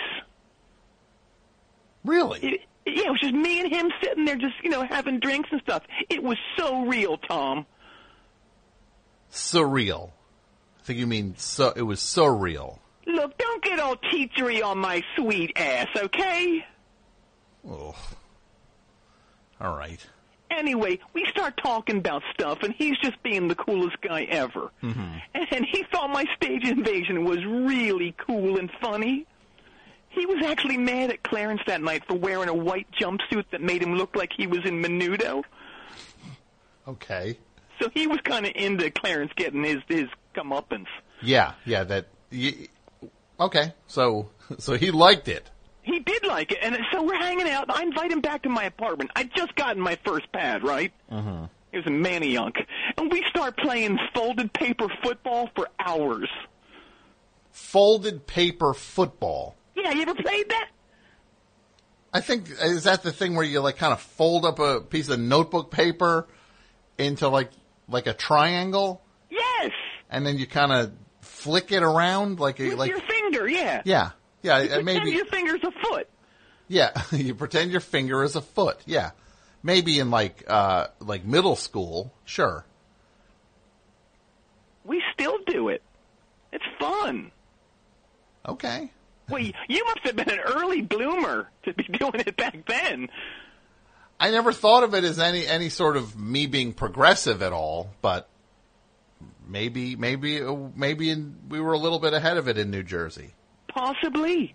But then soon enough we graduated to a real man's game, quarters. Mm-hmm. Yeah, and man, he's so good at it. He rarely loses, which means I get chaffache'd, which I'm totally down with. Okay. So. And we were total bros from then on, right? So the two of you just hit it off. Oh yeah, he comes down to Roxborough all the time. He's actually Roy Jr.'s godfather. Bruce Springsteen is your son Roy Jr.'s godfather. Yeah, Bruce calls him Little Boss. Right, Roy, we've had so many conversations over the years. How have you never mentioned this before? I don't know. I guess I didn't think nothing of it. To me, it's just another page in the book of Roy, right? Okay. It's like, I guess you definitely have a bunch of stories, and I've... Oh, hang on, okay? That's him now. Who? Bruce. Hang on. You got the Roy dog. What's going on, B-Man? Look, how many times do I gotta answer this, Bruce? When I see it, it's white and gold. Who cares if you see blue and black? It's not a big deal. And I'm tired of talking about this dumb dress. Yeah. Yes, Bruce, I've heard the term before. It's really not in wide usage right now. Oh, man. Tom. Yeah? Bruce keeps saying the phrase, turn down for what? It's something he heard in a song or something. He can't stop saying it. I think it means to sober up. Okay. And between you and me, he latches onto these hip phrases and he beats them into the ground. Really? You're talking to Bruce right now? I am, yeah. Hey, Bruce, hang on, okay? What? So he says turn down for what to you? Yeah. Like what other phrases does he use? Oh, man. Off the top of my head, let's see. Aight, crunk, slamming, my bad, talk to the hand, doy, cold lamping, yada, yada, yada. What else? Don't even go there, fart knocker, butt ugly. We like to send out a mailer. What up, dog? Sweet nugs. I want to say Mason. Step off. What else does he say? Punani. What you talking about, Willis? Holy shnikes. Kid you not. What else? Barf me out. These dogs are barking. Grindage. This boat needs to be way bigger. Don't narc me out. But yes. Take a chill pill. Narbo. That's a dork. No doy, no can do, eat my shorts, swiggity sweet. Where's the beef? That's just to name a couple of them. Springsteen regularly uses all of those things you just said. Well, he's been doing it since I've known him. Yeah, he's been saying fleek all week, too. What does that mean? Look, I barely know what fleek means. I don't know either. It's like saying every other sentence. It's rough. Yeah, it's like a new expression. I barely know what it is. I don't get it. Oh, hang on, Blob. Okay. Hey, Bruce. Can you do me a favor? Can I get you to sign another one of them Cleveland 78 CDs? I accidentally dropped it on the floor and it smashed. Who'd you get to supply them jewel cases, Ryko Disc? That thing shattered faster than my copper blue case when I cracked the cellophane on it. I'm just busting your bees, B. Yeah, it's for Sharpling.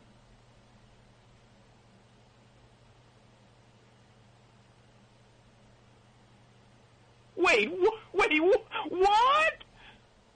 Oh my God, that's insane. Then what did he do? This is just crazy. What does she have to do with them? What is he? Rob.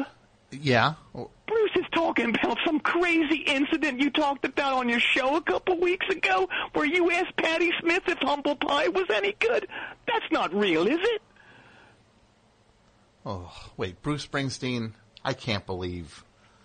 Well, first of all, I can't believe Bruce Springsteen knew who I was. Oh, yeah. And I have no idea how he would hear about this, unless he was listening to hear about the Patti Smith thing. Basically, in a nutshell, I was in San Francisco and saw her in the hotel, and then went into the elevator when she was going in the elevator, and I figured I would try to come up with a different thing to ask her rather than the same thing she's probably heard a million times. Oh. So I know, Roy, I know. So I asked her if, back in the day, Roy, I know.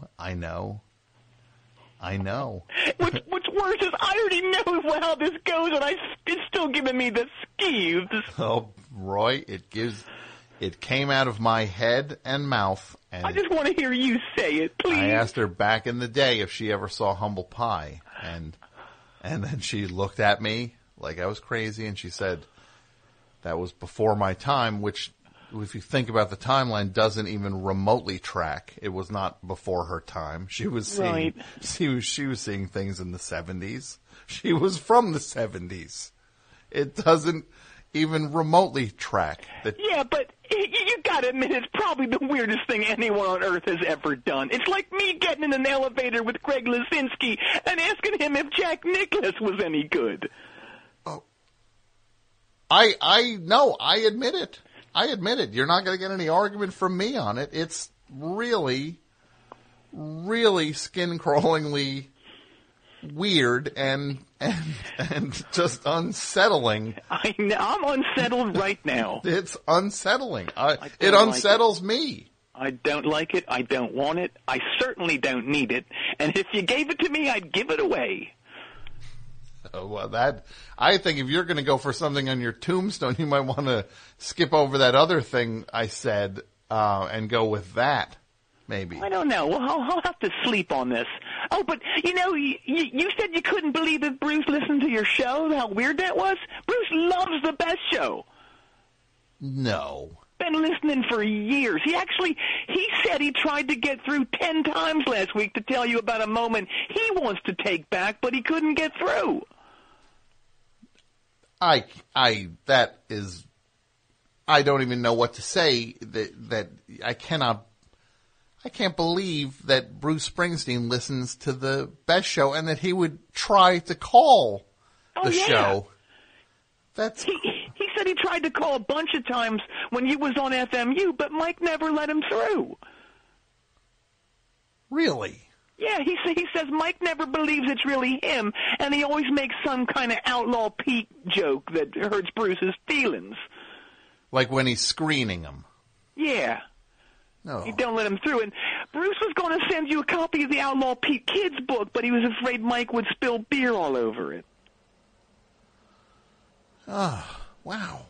Unbelievable. This guy. Yeah, he loves the Best Show. He was actually saying, get off my phone at the end of Mary's Place every night on the Rising tour. Really? Yeah. That's unbelievable. I know it is. Hang on. What's that, Bruce? What? How does it go?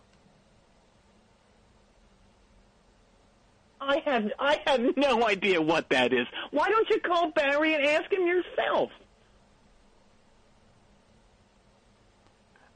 Shut up, you dumb Yitz Norp. You're being dumb. Hang on, let me ask Blob and see if he's heard of this. Tom. Yeah? Bruce said he's trying to find this Bee Gees song that he's certain is on Main Course, but he's looking on iTunes and he can't find it nowhere. Oh, okay. He said, he says the first line goes something like this. Oh, girl, how can you say you love me, bitch, when I call you Tappin' Roger from Foghat? Okay. Do you want me to sing it again? Because I surely will. Oh, you know what? Yes, I would like it one more time. Okay, I think it goes something like this. Oh, girl, how can you say you love me, bitch, when I caught you Tappin' Roger from Foghat? Does that ring any bells? It don't for me. No, that does not sound familiar at all. I can't believe that. I've never heard of a Bee Gees song that mentions Foghat. That mentions and Roger specifically. Yeah. What a weird that I have no idea what that is. I don't know. Wait, Bruce, there's no way I'm going to sing that over the radio. No, you listen to me. Tom and his listeners hold me up as a beacon of cool, and I don't want to ruin that. Oh, I hate when Bruce goes, please, like a little baby. He knows I'm silly putty in his hands when he does that. Ugh. I don't like that either. Okay, he says the chorus goes like this. Oh, girl, it hurts so bad when you said you didn't want me to be your pimp. What is...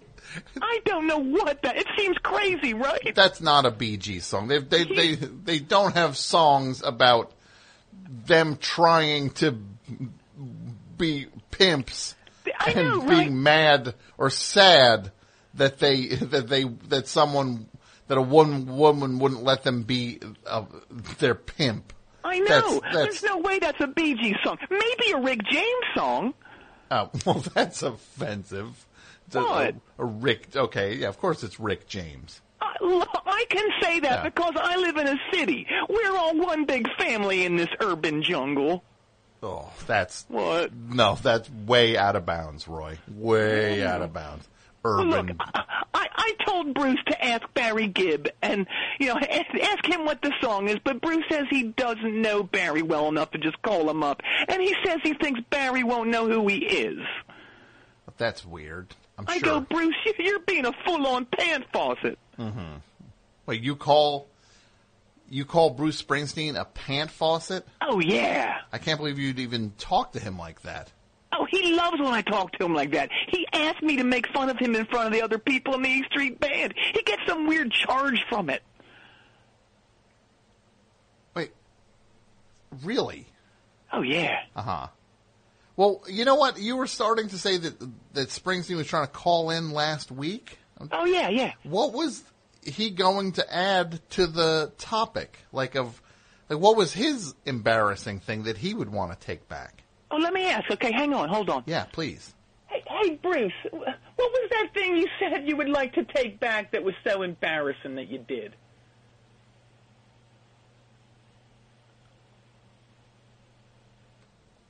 Oh, no. Please, no, please. No. Please stop. Don't stop, please. It's so bad. This is as bad as yours. It's as bad as mine. Oh, my God. What? Okay, well, yeah, what? When Bruce was campaigning for Obama last election, mm-hmm. they were having lunch, and Obama said how much he loves the song Born to Run, right? Okay, yeah. And he makes a joke about naming Bruce to be the next Secretary of Transportation. Okay. Okay, well, Bruce thinks he's being serious about this. Mm-hmm. And so Bruce starts coming up with all these ideas to make travel like more affordable and simpler. Okay. He starts telling the president about an idea he's got for moving sidewalks that would go from city to city and go like 1,000 miles an hour. And like all these buses that run on water. On what? Water. Water. Water. Okay, sure. W-A-T-E-R. Yeah, water. Yeah, okay. Okay, well, anyway. So buses that run on it. Yeah, like that's their fuel. Okay. So he doesn't know what he's talking about. He's making all this stuff up, and he's basically just trying to remember stuff from the Jetsons. Okay. Yeah. And so eventually the president is so, like, weirded out by this and embarrassed for Bruce that he pretends he got a text saying his daughters had been kidnapped. Just to get out of it. Just to get out of it. Which is like from like a movie. That's like exactly. It's like Taken or something. Totally, yeah. Oh, that is so it's embarrassing. I think it's maybe worse than yours, but not by much. No, that one's worse than mine. No. What's that, Bruce? Yeah, I've seen SNL this week. So what? Well, they didn't use it. It's not that big a deal. SNL. Well, I know it's disappointing, but they only have so much time. Wait, what is... Yeah? Bruce submitted a joke to Lauren Michaels for Weekend Update, and he's upset it didn't get on. Uh-huh. Really? He wrote a joke? He did, yeah. Uh-huh. Do you know the joke? Yeah, he actually told me what it was going to be. Something like... This week, everybody was talking about them 2 llamas that escaped from their cages in Arizona. When asked for her opinion on it, Madonna said, I thought that the llamas were, ah! You know, because she tripped on her luscious cape. Oh, that joke. Oh, that's not a great. Oh, he loves it, Bruce. Wow. You know, Bruce has been on SNL a lot, like playing live and stuff. Uh-huh, uh-huh. But he wants to host really bad. Really? And he's got all these ideas for when he does host. Okay. He wants to do the cheerleaders routine, you know, that Will Ferrell and Sherry O'Terry did. Yeah, and neither of them are on the show anymore. No, but he wants to do it with him and Patty, his wife. Him and... Oh, okay. And he wants to do the making copies guy. Okay. And he wants to do the Coneheads. Coneheads? He wants to do Mango. Okay. He wants to do Dieter. Okay, all right. These He are wants all... wants to do the Bumblebees. These are all old characters. They don't just keep doing... I know. The characters, no matter... Like, it does the sketches don't stay alive... No. If the cast, those go away when the cast goes away. He does want to do one current one, though. What's that? Guess. A current SNL. Like a recurring thing? Yes. Is it, does it have a catchphrase attached to it? To him it is. He says it all the time. Attention teachers and students? That's it, yes. So, oh boy, Bruce wants to do that. He wants to do that, yeah. Uh-huh. But I keep telling him, you got to do new sketches, you got to do new characters. So he goes, okay, and he ended up writing this 20-minute long sketch about Gary U.S. Bonds and Barry Bonds running a bail bonds office. Oh, I kept telling him, look, I don't care how good your Gary U.S. Bonds impression is. Lauren Michaels isn't going to know who it is. She just won't know. Wait, she won't know.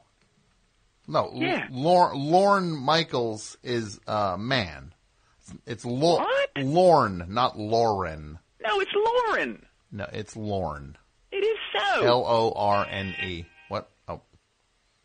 Oh, hang on. Hang on. Oh, hey, I gotta go. Bruce is here. He's there. Yeah, he's outside. He's picking me up, and our new dog Dave Cash, who I told you about. Yeah, your dog, you and your dog Dave Cash. He's the best, right? He sounds like a good dog. Oh, I love him. Anyway, the three of us are going to go run up the art museum steps like Rocky did in Rocky 1, the homely girl who took off her glasses, let down her hair, and was instantly hot. But that's not the subtitle to the first Rocky movie.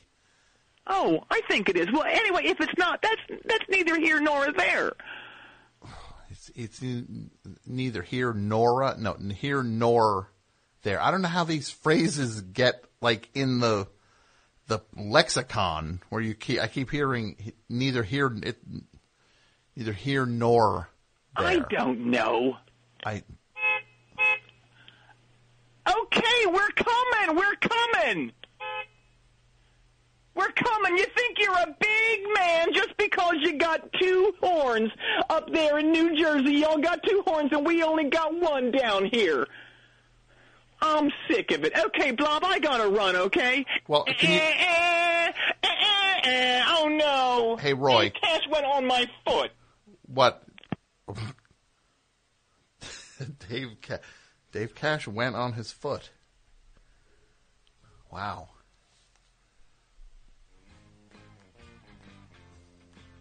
Dave Cash went on his foot. Oh. These are crazy days, Mike. How are you doing? You doing all right? Who's good on these phones?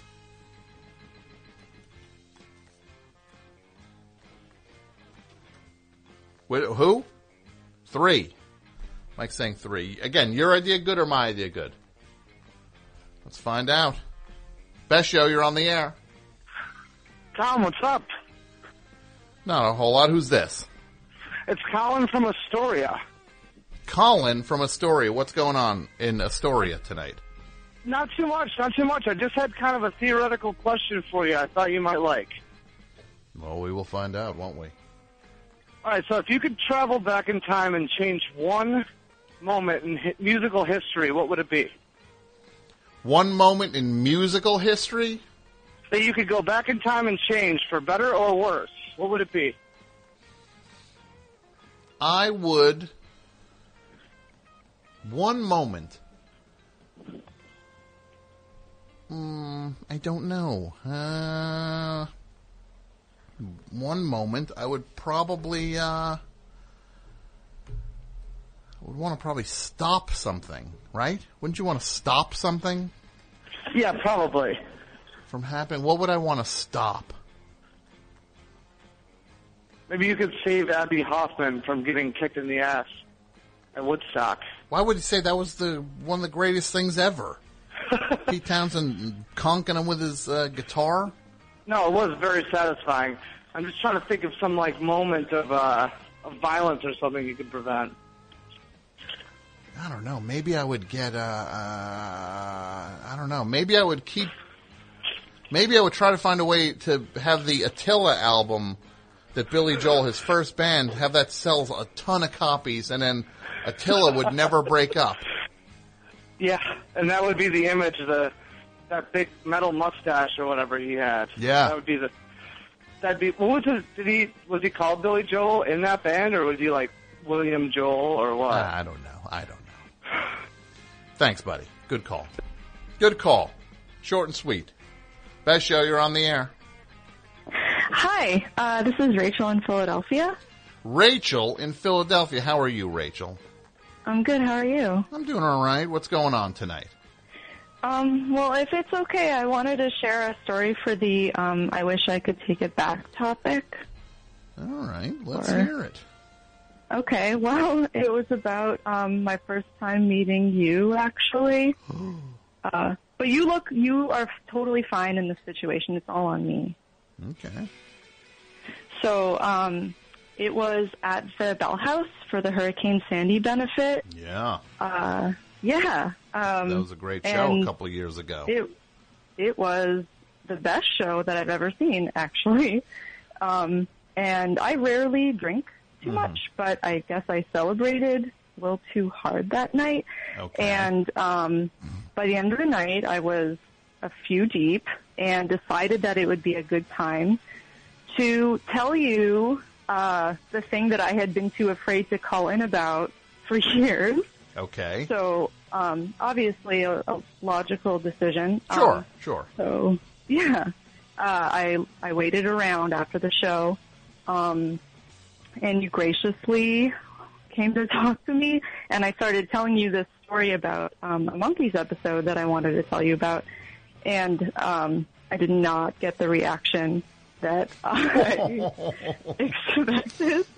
At one point, actually, you went to go see if Vance was being packed away. Okay.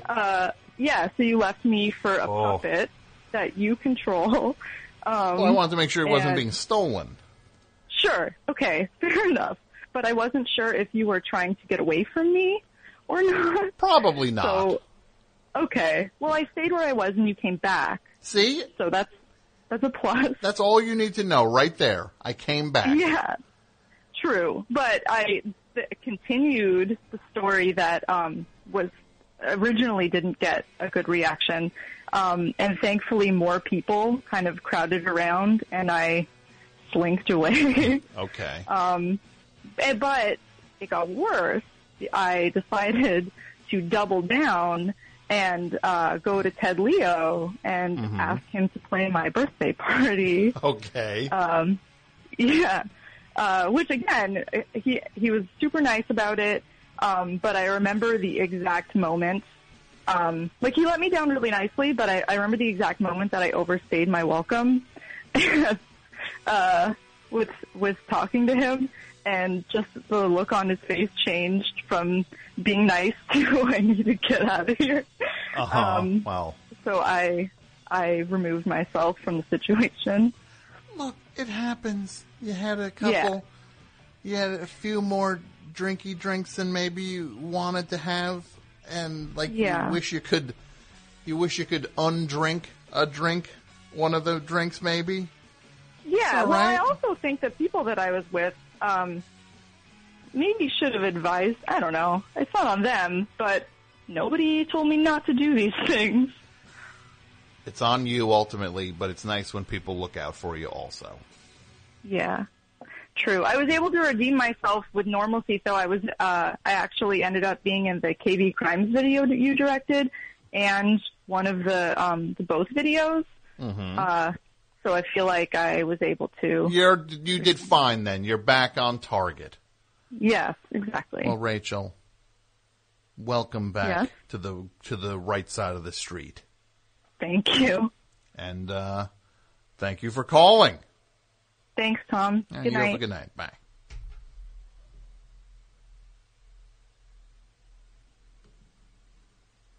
What do I want to say? I think you check over at Vulture. Daniel Ralston has a thing up there over at Vulture. His web series. I'm looking for it. Can't find it. Look closer. Why can't I find it? Well, just go there. Look for it. It's a thing. I can't find it.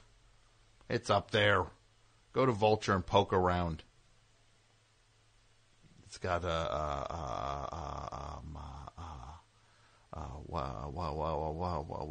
what's her name again? It's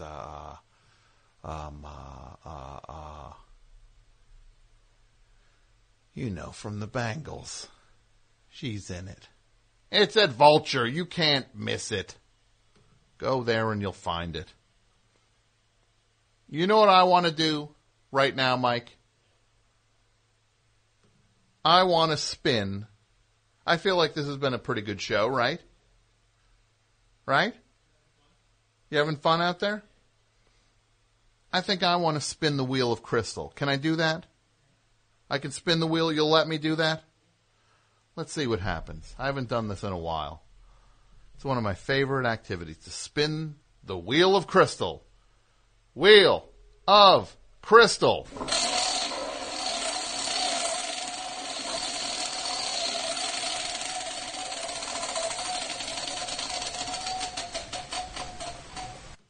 Eyes are a symptom of 26,000 diseases. It could be a stroke, a brain tumor, a detached retina. It could be you were bitten by a tsetse fly. Okay. Can I spin it again? Yeah, I'm going to spin the wheel of crystal again.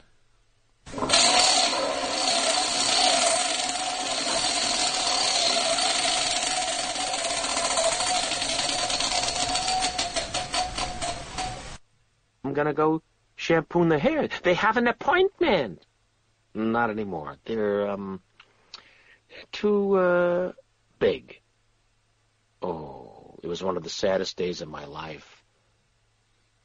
Okay. I'm going to spin it one more time. I've earned it. I've earned a third spin of the wheel of crystal.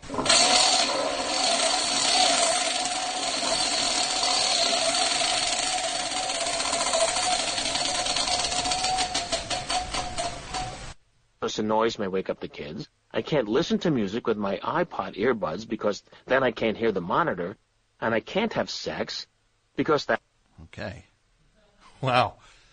The wheel of crystal. Who said the best show's not innovative? Susanna Hoffs is who it is.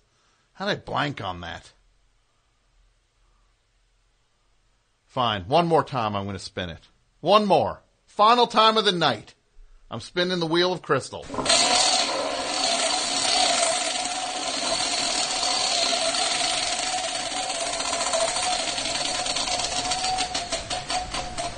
By the constant feeling of being on guard, I walked out onto the stage.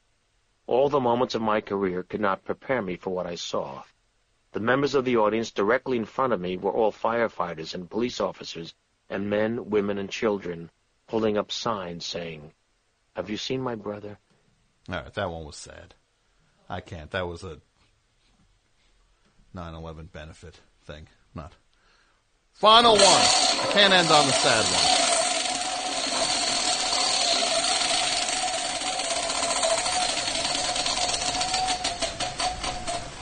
Mine.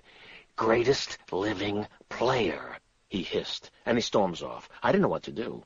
So totally confused, I was escorted up to Mr. Steinbrenner's box, and when I arrived, George was laughing.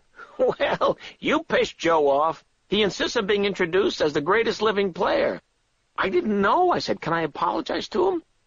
George laughed some more. Joe was so angry that he left the stadium, and not just because of that. He was jealous of Mickey, and he couldn't stand the fact that it was Mickey's day, even though Mickey's gone. I'll take care of it, he assured me. Just don't worry, pal. All right.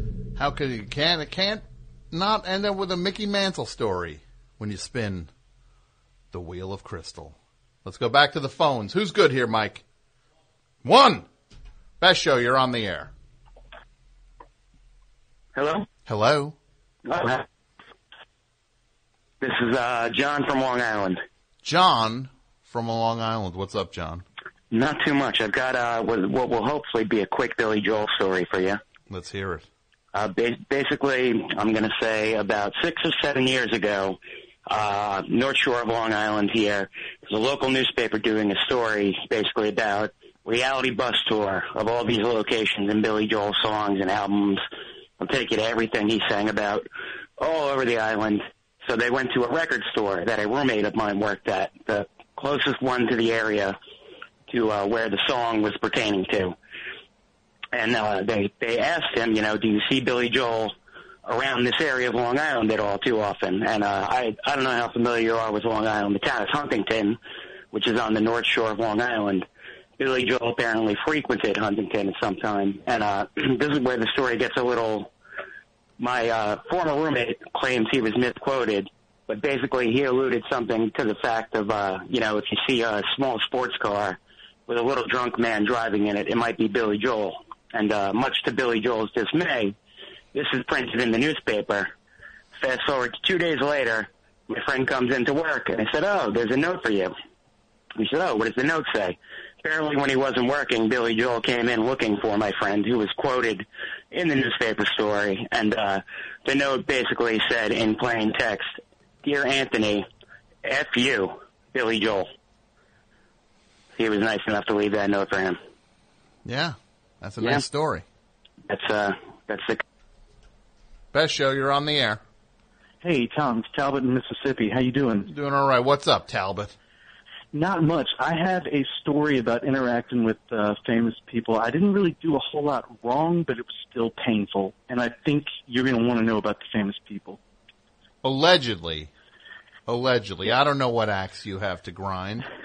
I don't know if this is your chance to even the score with some famous person who did nothing to you, and now you're looking to dish out some payback. Let's hear it. All right. So I'm in my neighborhood in New Orleans, teenage kid.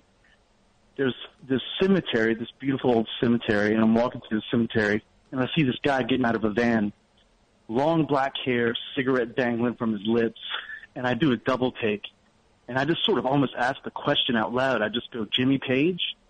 And he just goes, yeah, like that. And it was Jimmy Page, and I couldn't believe it. I kind of freaked out, but I didn't try to talk to him. I didn't bother him or anything. Mm-hmm.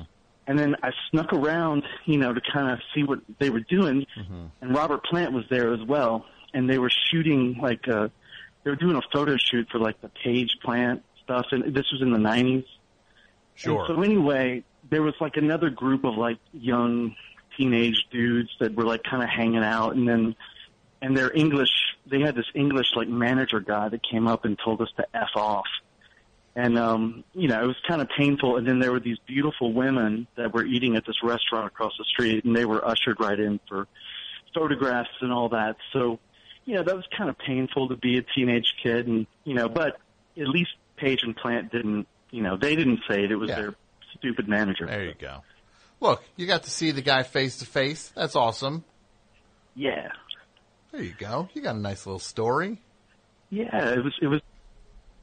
Best show, you're on the air. Hey, Tom, how's it going? This is Sam in Los Angeles. Going all right. Let's get some ladies calling, please. Some women, please. No offense to you, Sam, but let's liven it up here. We got a couple open lines at 201-332-3484. What's going on, Sam? I wanted to see what you thought. As you were ending your run at FMU, talking about going to see The Counselor, the film, the Ridley Scott movie written by Cormac McCarthy. Yeah. I wanted. I don't think you ever were public with your opinion on it. I was wondering what you thought. With the counselor? I think it's one. Yeah, I thought it was a great movie. It was critically panned. Sure. All right. See, but now you know what you just did. You just made it so now I sound like a rube if I say I don't like it. No, I mean you had to slip your Like opinion. Hey Tom, I really want to know what your opinion of the counselor is because I thought this is my opinion of it. Now I sound dumb. I sound dumb. I can't win. You boxed me in. I think you'll win either way. It's your honest opinion. Okay. You know, I don't think there's an opinion of that movie. It seems like it's made by a crazy person, and it might be amazing, and it might be the worst thing I've ever seen. It might be both. I don't know. There is no good. There is no bad. There is only the counselor. That is accurate, I suppose. It also had that the cameo from Hank from Breaking Bad and Under the Dome. Yeah, I don't know if that's as much of a cameo as it is a small part. That's like he was only in. I think he was in one scene, wasn't he? Yeah, a small part. A cameo is kind of like, oh, look who it is. Can you believe he stuck his head in and we got a little thrill that he's here? It's like, no, he got a small part in the movie. But then they kind of tricked people in the marketing. They put him in the commercials on TV. He was in them. It's like he's in one scene. Yeah, I was led to believe he was an integral part of the story. No. Royal Jip. But look, that's a bad word to say. I got to remove that from my vocabulary. Right? Jip? That's not a good word. It's a bad word. What's the word? Goodbye. I'm done with this guy. No, that's why it's you're not supposed to say that. I don't. I'm trying, guys. I'm trying. Let me see anybody come in here 3 hours and do this dance. Let me see this. It's like a master class here. I'm like doing some Matrix stuff, bending over, missing bullets. It's like bullet time up in this piece, but with words. Best show, you're on the air. Hey, Tom. This is Josh from San Francisco. Josh, what's up?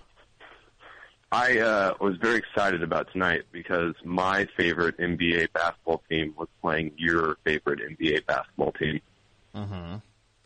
And I was prepared to congratulate you on beating my crappy NBA basketball team, but surprisingly, I got off work and found out that we actually won, and I thought that you might maybe want to congratulate us Sacramento Kings fans.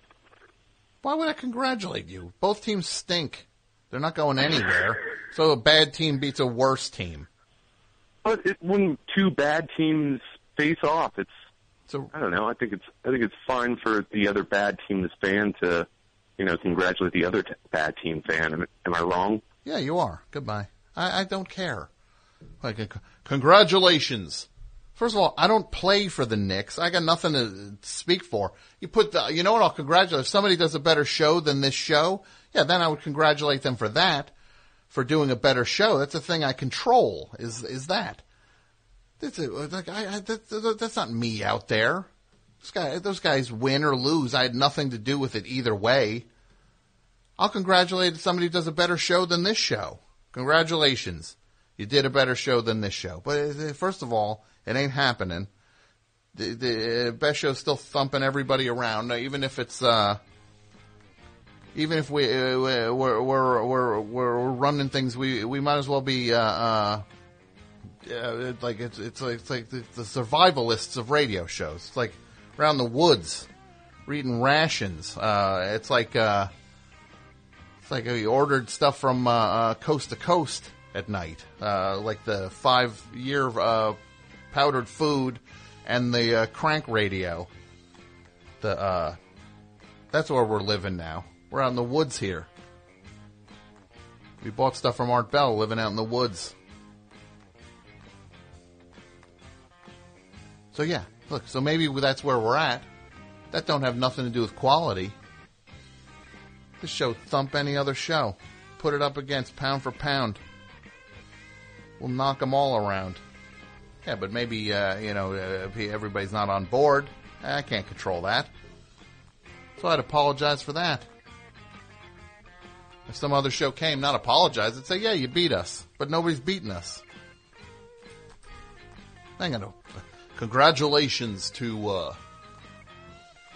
Hi, I'm Tom Sharpling. I'm, as you all know, I am the New York Knicks. And I'd like to congratulate my friends who are,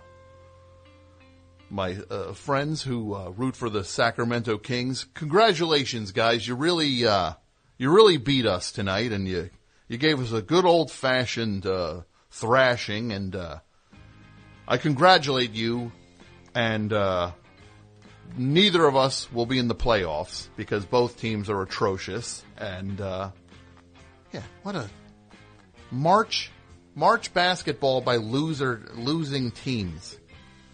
Oh boy, these guys! I'm telling you, these guys. It's like well-meaning, man. These guys are well-meaning. This is well-meaning cannon fodder. I'm ready to crack it open with these calls. I'm going to stop taking calls if this is what we're up against. Best show, you're on the air. Hey. What's up? Hello. Hi, my name is Zach. I'm from Austin. What's up, Zach?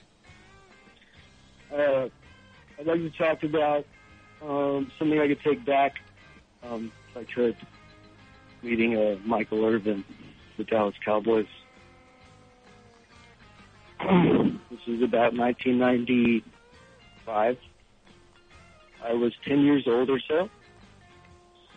I was in a football camp because I played Pee Wee football. And at the end of this camp, you got to meet Michael Irvin.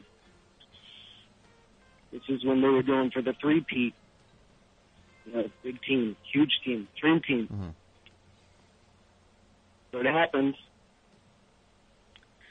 And Michael Irvin starts talking, and there's a bunch of kids there. What kind of phone are you using? Do you mind telling me? What are you?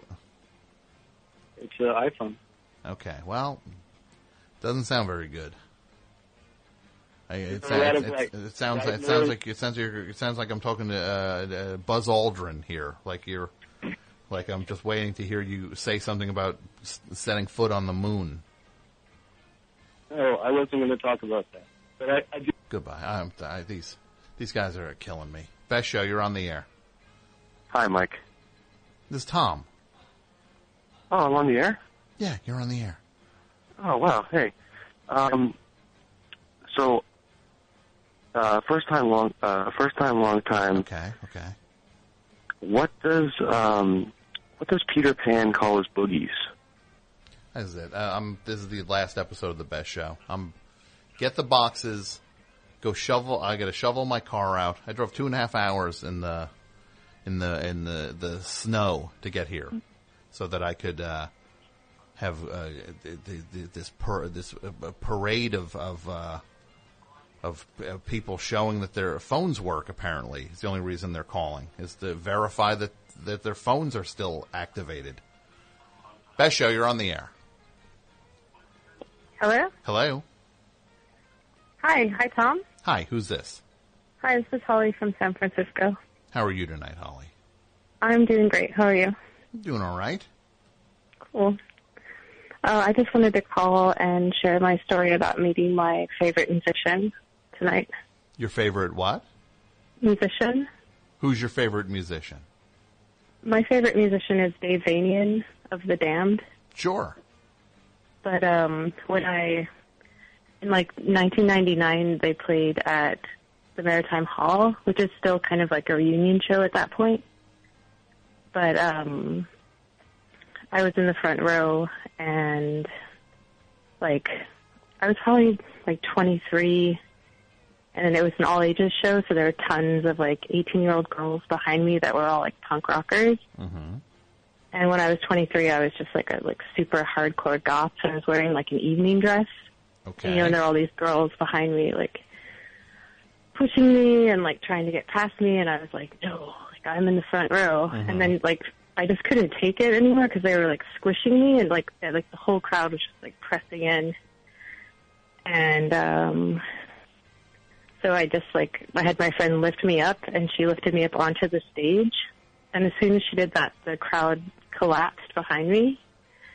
and they pressed against my feet, so I'm facing the audience, and I can't move because the audience is pinning my feet. Oh. And then I feel these hands in my armpits, and I'm like, great, like security is like pulling me out. They're But I going to look up toss and you. You think you're about to get bounced. Yeah, like I was like, oh, I'm going to get kicked out, like that caller who called earlier tonight. But was it like Bruce Springsteen? He got kicked out of a Bruce Springsteen show? Yeah, he got thrown out of a Springsteen show. But admittedly, when he went on stage, he was a little less respectful than it sounds like you were. Yeah, well, I was a very fine lady. Okay. I was wearing like a very beautiful dress, you know, Okay. like kind of constrictive. But basically I feel these hands in my armpits, and I get picked up and I'm turned around and I'm facing Dave Vanian, who's wearing these like giant black like serial killer leather gloves and like, you know, just super dark sunglasses, and he held my hand and saying, "I just can't be happy today" to me, which was like at that time was like my favorite song. It was like amazing. That's awesome. That's a nice story. Yeah, maybe it'll make your night better. Yeah, well, it does, it helps. It just, I gotta figure some stuff out. These calls are a snooze lately. Some of these calls are, it's like one's worse than the next. Yeah, hey, I just wanted Well, I mean, it's kind of like, it's mean when you hang up on them, but it's kind of funny too. Like you're oh no, you did it. I'm hanging up on them Yeah. when they're a snooze. Yeah. What am I taking roll call here? They're calling just to let me know they exist. I know they exist. What do you want? It's Tuesday night. Amateurs. Well, that's not true either. We've been doing this on Tuesday nights since Bill Clinton was president. I know. Well, thank you for your call. Okay. Good night, Tom. Bye. Bye. All right, I'm just going to do the... What's that? Oh, Mike's saying we have 3. And look, I'll say this. Just because a woman calls doesn't mean it's not going to be a terrible call. Everybody has it in them to be a snooze. Everybody. But these guys are hitting a certain note tonight that I can't abide by. I can't abide it. It's like they're guys who do taste tests of cough medicine or something, like cough syrup taste testers, and then they decide to call here after a hard day at the office.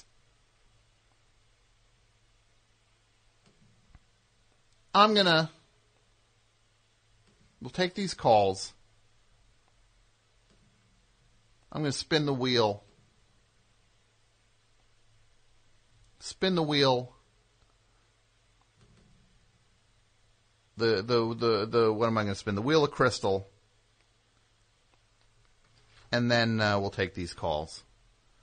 A good spin of the wheel of crystal will cheer me up. Let's just do that. That's always for a good old-fashioned time.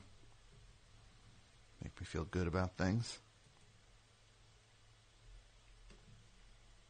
Come on, play, you pile of trash.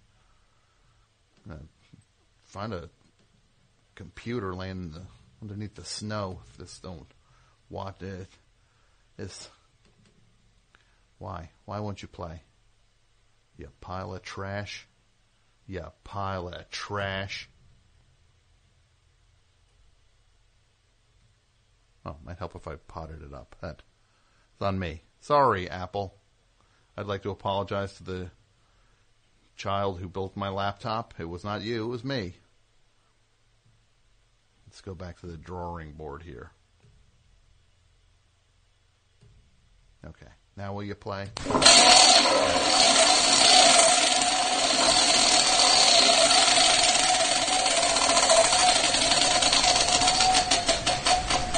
Sal was in my vocal and nasal range, and once I was doing stand-up, I studied his cadence, his attitude, and yes, his pomposity. He was an easy send-up. Finding Ali's voice was pure accident. Okay. Whew. Wheel of Crystal never disappoints. Best show, you're on the air. Hi, this is Sarah in New Orleans. How are you, Sarah? I'm good, Tom. How are you? I'm all right. I am calling because I run a record label, and I think you would like the stuff that we put out, and I want to send you some records. All right. I think they'd cheer you up. All Who right. doesn't like getting new records? You know what? You know who likes getting records? Me. I love Let records. me send you some. All right. Well, email me, if you could, Sarah, at bestshow4life@yahoo.com. I will do that. And I look forward to your email. I'll look for it tonight. Thanks, Tom. Thank you. Bye. Best show, you're on the air. Hi, Tom. This is Taylor in Denver. Taylor in Denver. I know this, Taylor. You are the host of a show called Things These things matter. You almost had it. Break? Things break? What is it? These things matter. And you do it with a guy whose name I can remember. I'm going to get it. His name is Kirby. You've almost got it, Tom. What is it? It's Kevin. Kevin. Okay. And I've been on that show. It's a great show. We talked all about Led Zeppelin when I was on. We did. Yes. So what's going on tonight, Taylor? I wanted to call and sympathize with you, Tom. I feel like your string of calls here this evening, I think you've just experienced what it's like to date online. What it's like to is this what it's like? You just meet guys like this all the time? Well, I know you have the greatest of hopes for all the calls. You want them to go well, of course. I do. I do come in with the greatest of hope. That I've had people say to me, "You're a pessimist, Tom." And you know what the thing is? I'm not. My curse is I'm an optimist. I see the best. I hope for the best. And too often, that's right. I see humanity fall depressingly short. Well, that's the disappointment. It's so much worse when you have that hope, Exactly.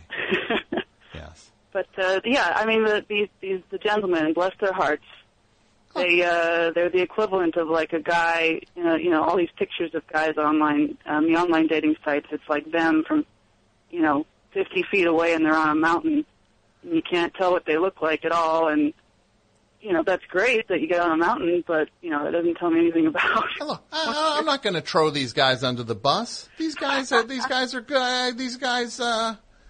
Whoever calls. I'll try to. I want great calls from whoever calls. That's all I want. But we're just hitting a bum patch right now. I think the snow is making people logy out here or something. It's like feels like these guys. That episode. It's like I feel like these guys. It reminds me of that episode of a final episode of Breaking Bad when Walter White was in the cabin and just kept watching Mr. Megorium's Wonder Emporium over and over again. Like it's like everybody's got cabin fever now. I mean, it's understandable. That's true. It's time for the winter. We only have a week away from daylight savings time. Yeah. We got to hang in there. That might be what it is. I'm gonna chalk it up to this because these on the whole, it's usually just a couple. A couple bum calls, and then everybody else is all right. But this is just like, this is choppy waters. All right. Well, thank you, Taylor. I appreciate it. You have a great night. Bye. All right. Final two calls, and there's no half-hour power tonight. That'll be back. Be back soon. Not tonight. I gotta get home. Weather's terrible. Best show. You're on the air. Oh, hi, Tom. Hi, who's this? This is Emma from sounds like somebody Brooklyn. Yes, from Brooklyn. She's my daughter. That's all right. What's going on tonight, Emma? Are you from Sunset Park? No, I'm not from Sunset Park. Like that guy was pretending was a neighborhood? There's no such neighborhood. I think that was made up. It sounds made up, right? Sounds like the kind of thing realtors do to rip people off. Yeah, probably. What's going on tonight, Emma? So I just read Marky Ramone's memoir. I was wondering if you've read it. I have not read it yet. Well, I wanted to tell you about a certain scene. All right. Okay, so basically, this kind of just happens, and it really doesn't. It doesn't seem to be like a part of any larger story in the book. But basically, Marky and John are just wandering around, and Marky throws a stone, like as far as he can, and then John throws a stone too, and it doesn't go as far, but he says that he threw his stone further than Marky, and they get into a fight about it in the book. Oh, that's the crazy.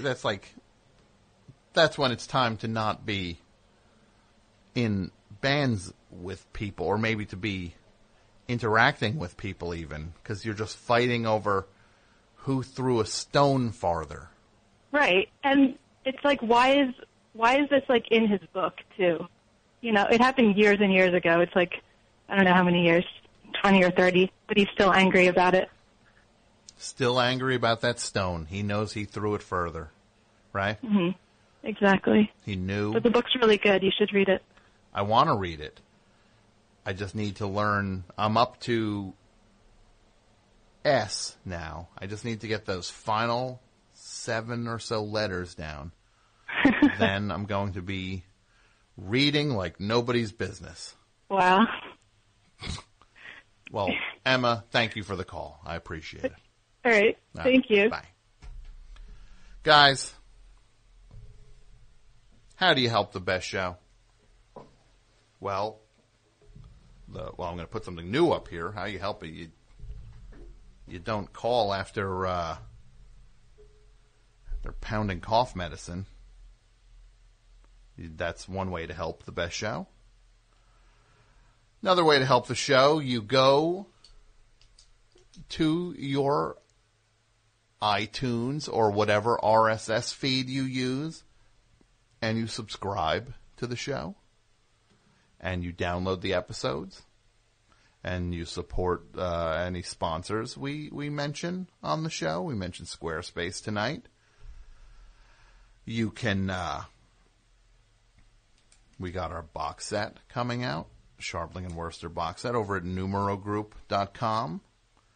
It's going to be amazing. And there's one final show that still has tickets available at the Bell House, the Sharpling and Worcester live show. Thursday, March 12th, the Late Show. Still some tickets available for that. It's going to sell out. It's close to sell. It's well on the way. It's inevitable. Don't you miss it. Don't let this be your folly. That you taunted fate by waiting to buy a ticket and then they were all gone. Final call. Best show, you're on the air. How's it going? Oh, it's going all right. Who's this? Hello? Of course this is how the show ends. Of course. Why wouldn't it end that way? How's it going? I'm out. I'm out. We'll see you in November. Nope. No more calls. We're done, Mike.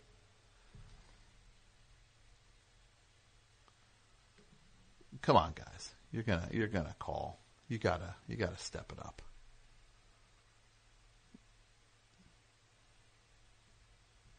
You gotta step it up.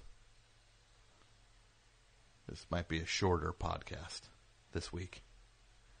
That final hour might be on the cutting room floor. All right, fine. One more final spin of the Wheel of Crystal. That will make... If this spin goes well, that means next week's show, or, if there's a show next week, we'll see. Again, taking it week by week. This will tell the story. Come on. Be good. Here we go. Give me something good. making lewd remarks to Helen Slater's character. He would rope the dude around the neck, and then Jack would enter the corral and confront him and me, which would start our relationship. Jack Palance story. Not a bad way to go out. Everyone, the best show is over. Listen to this record by the Dentists. It's a reissue put out by... Wow, we're going heavy on Trouble in Mind tonight. A Trouble in Mind record label fest here on The Best Show. They reissued a single by the Dentists, and we're going to hear Burning the Thoughts from My Skin here on No, not a... What? I can't believe I said that. Not there anymore. Here on thebestshow.net. Here are the Dentists. We'll see you later. Goodbye, everybody.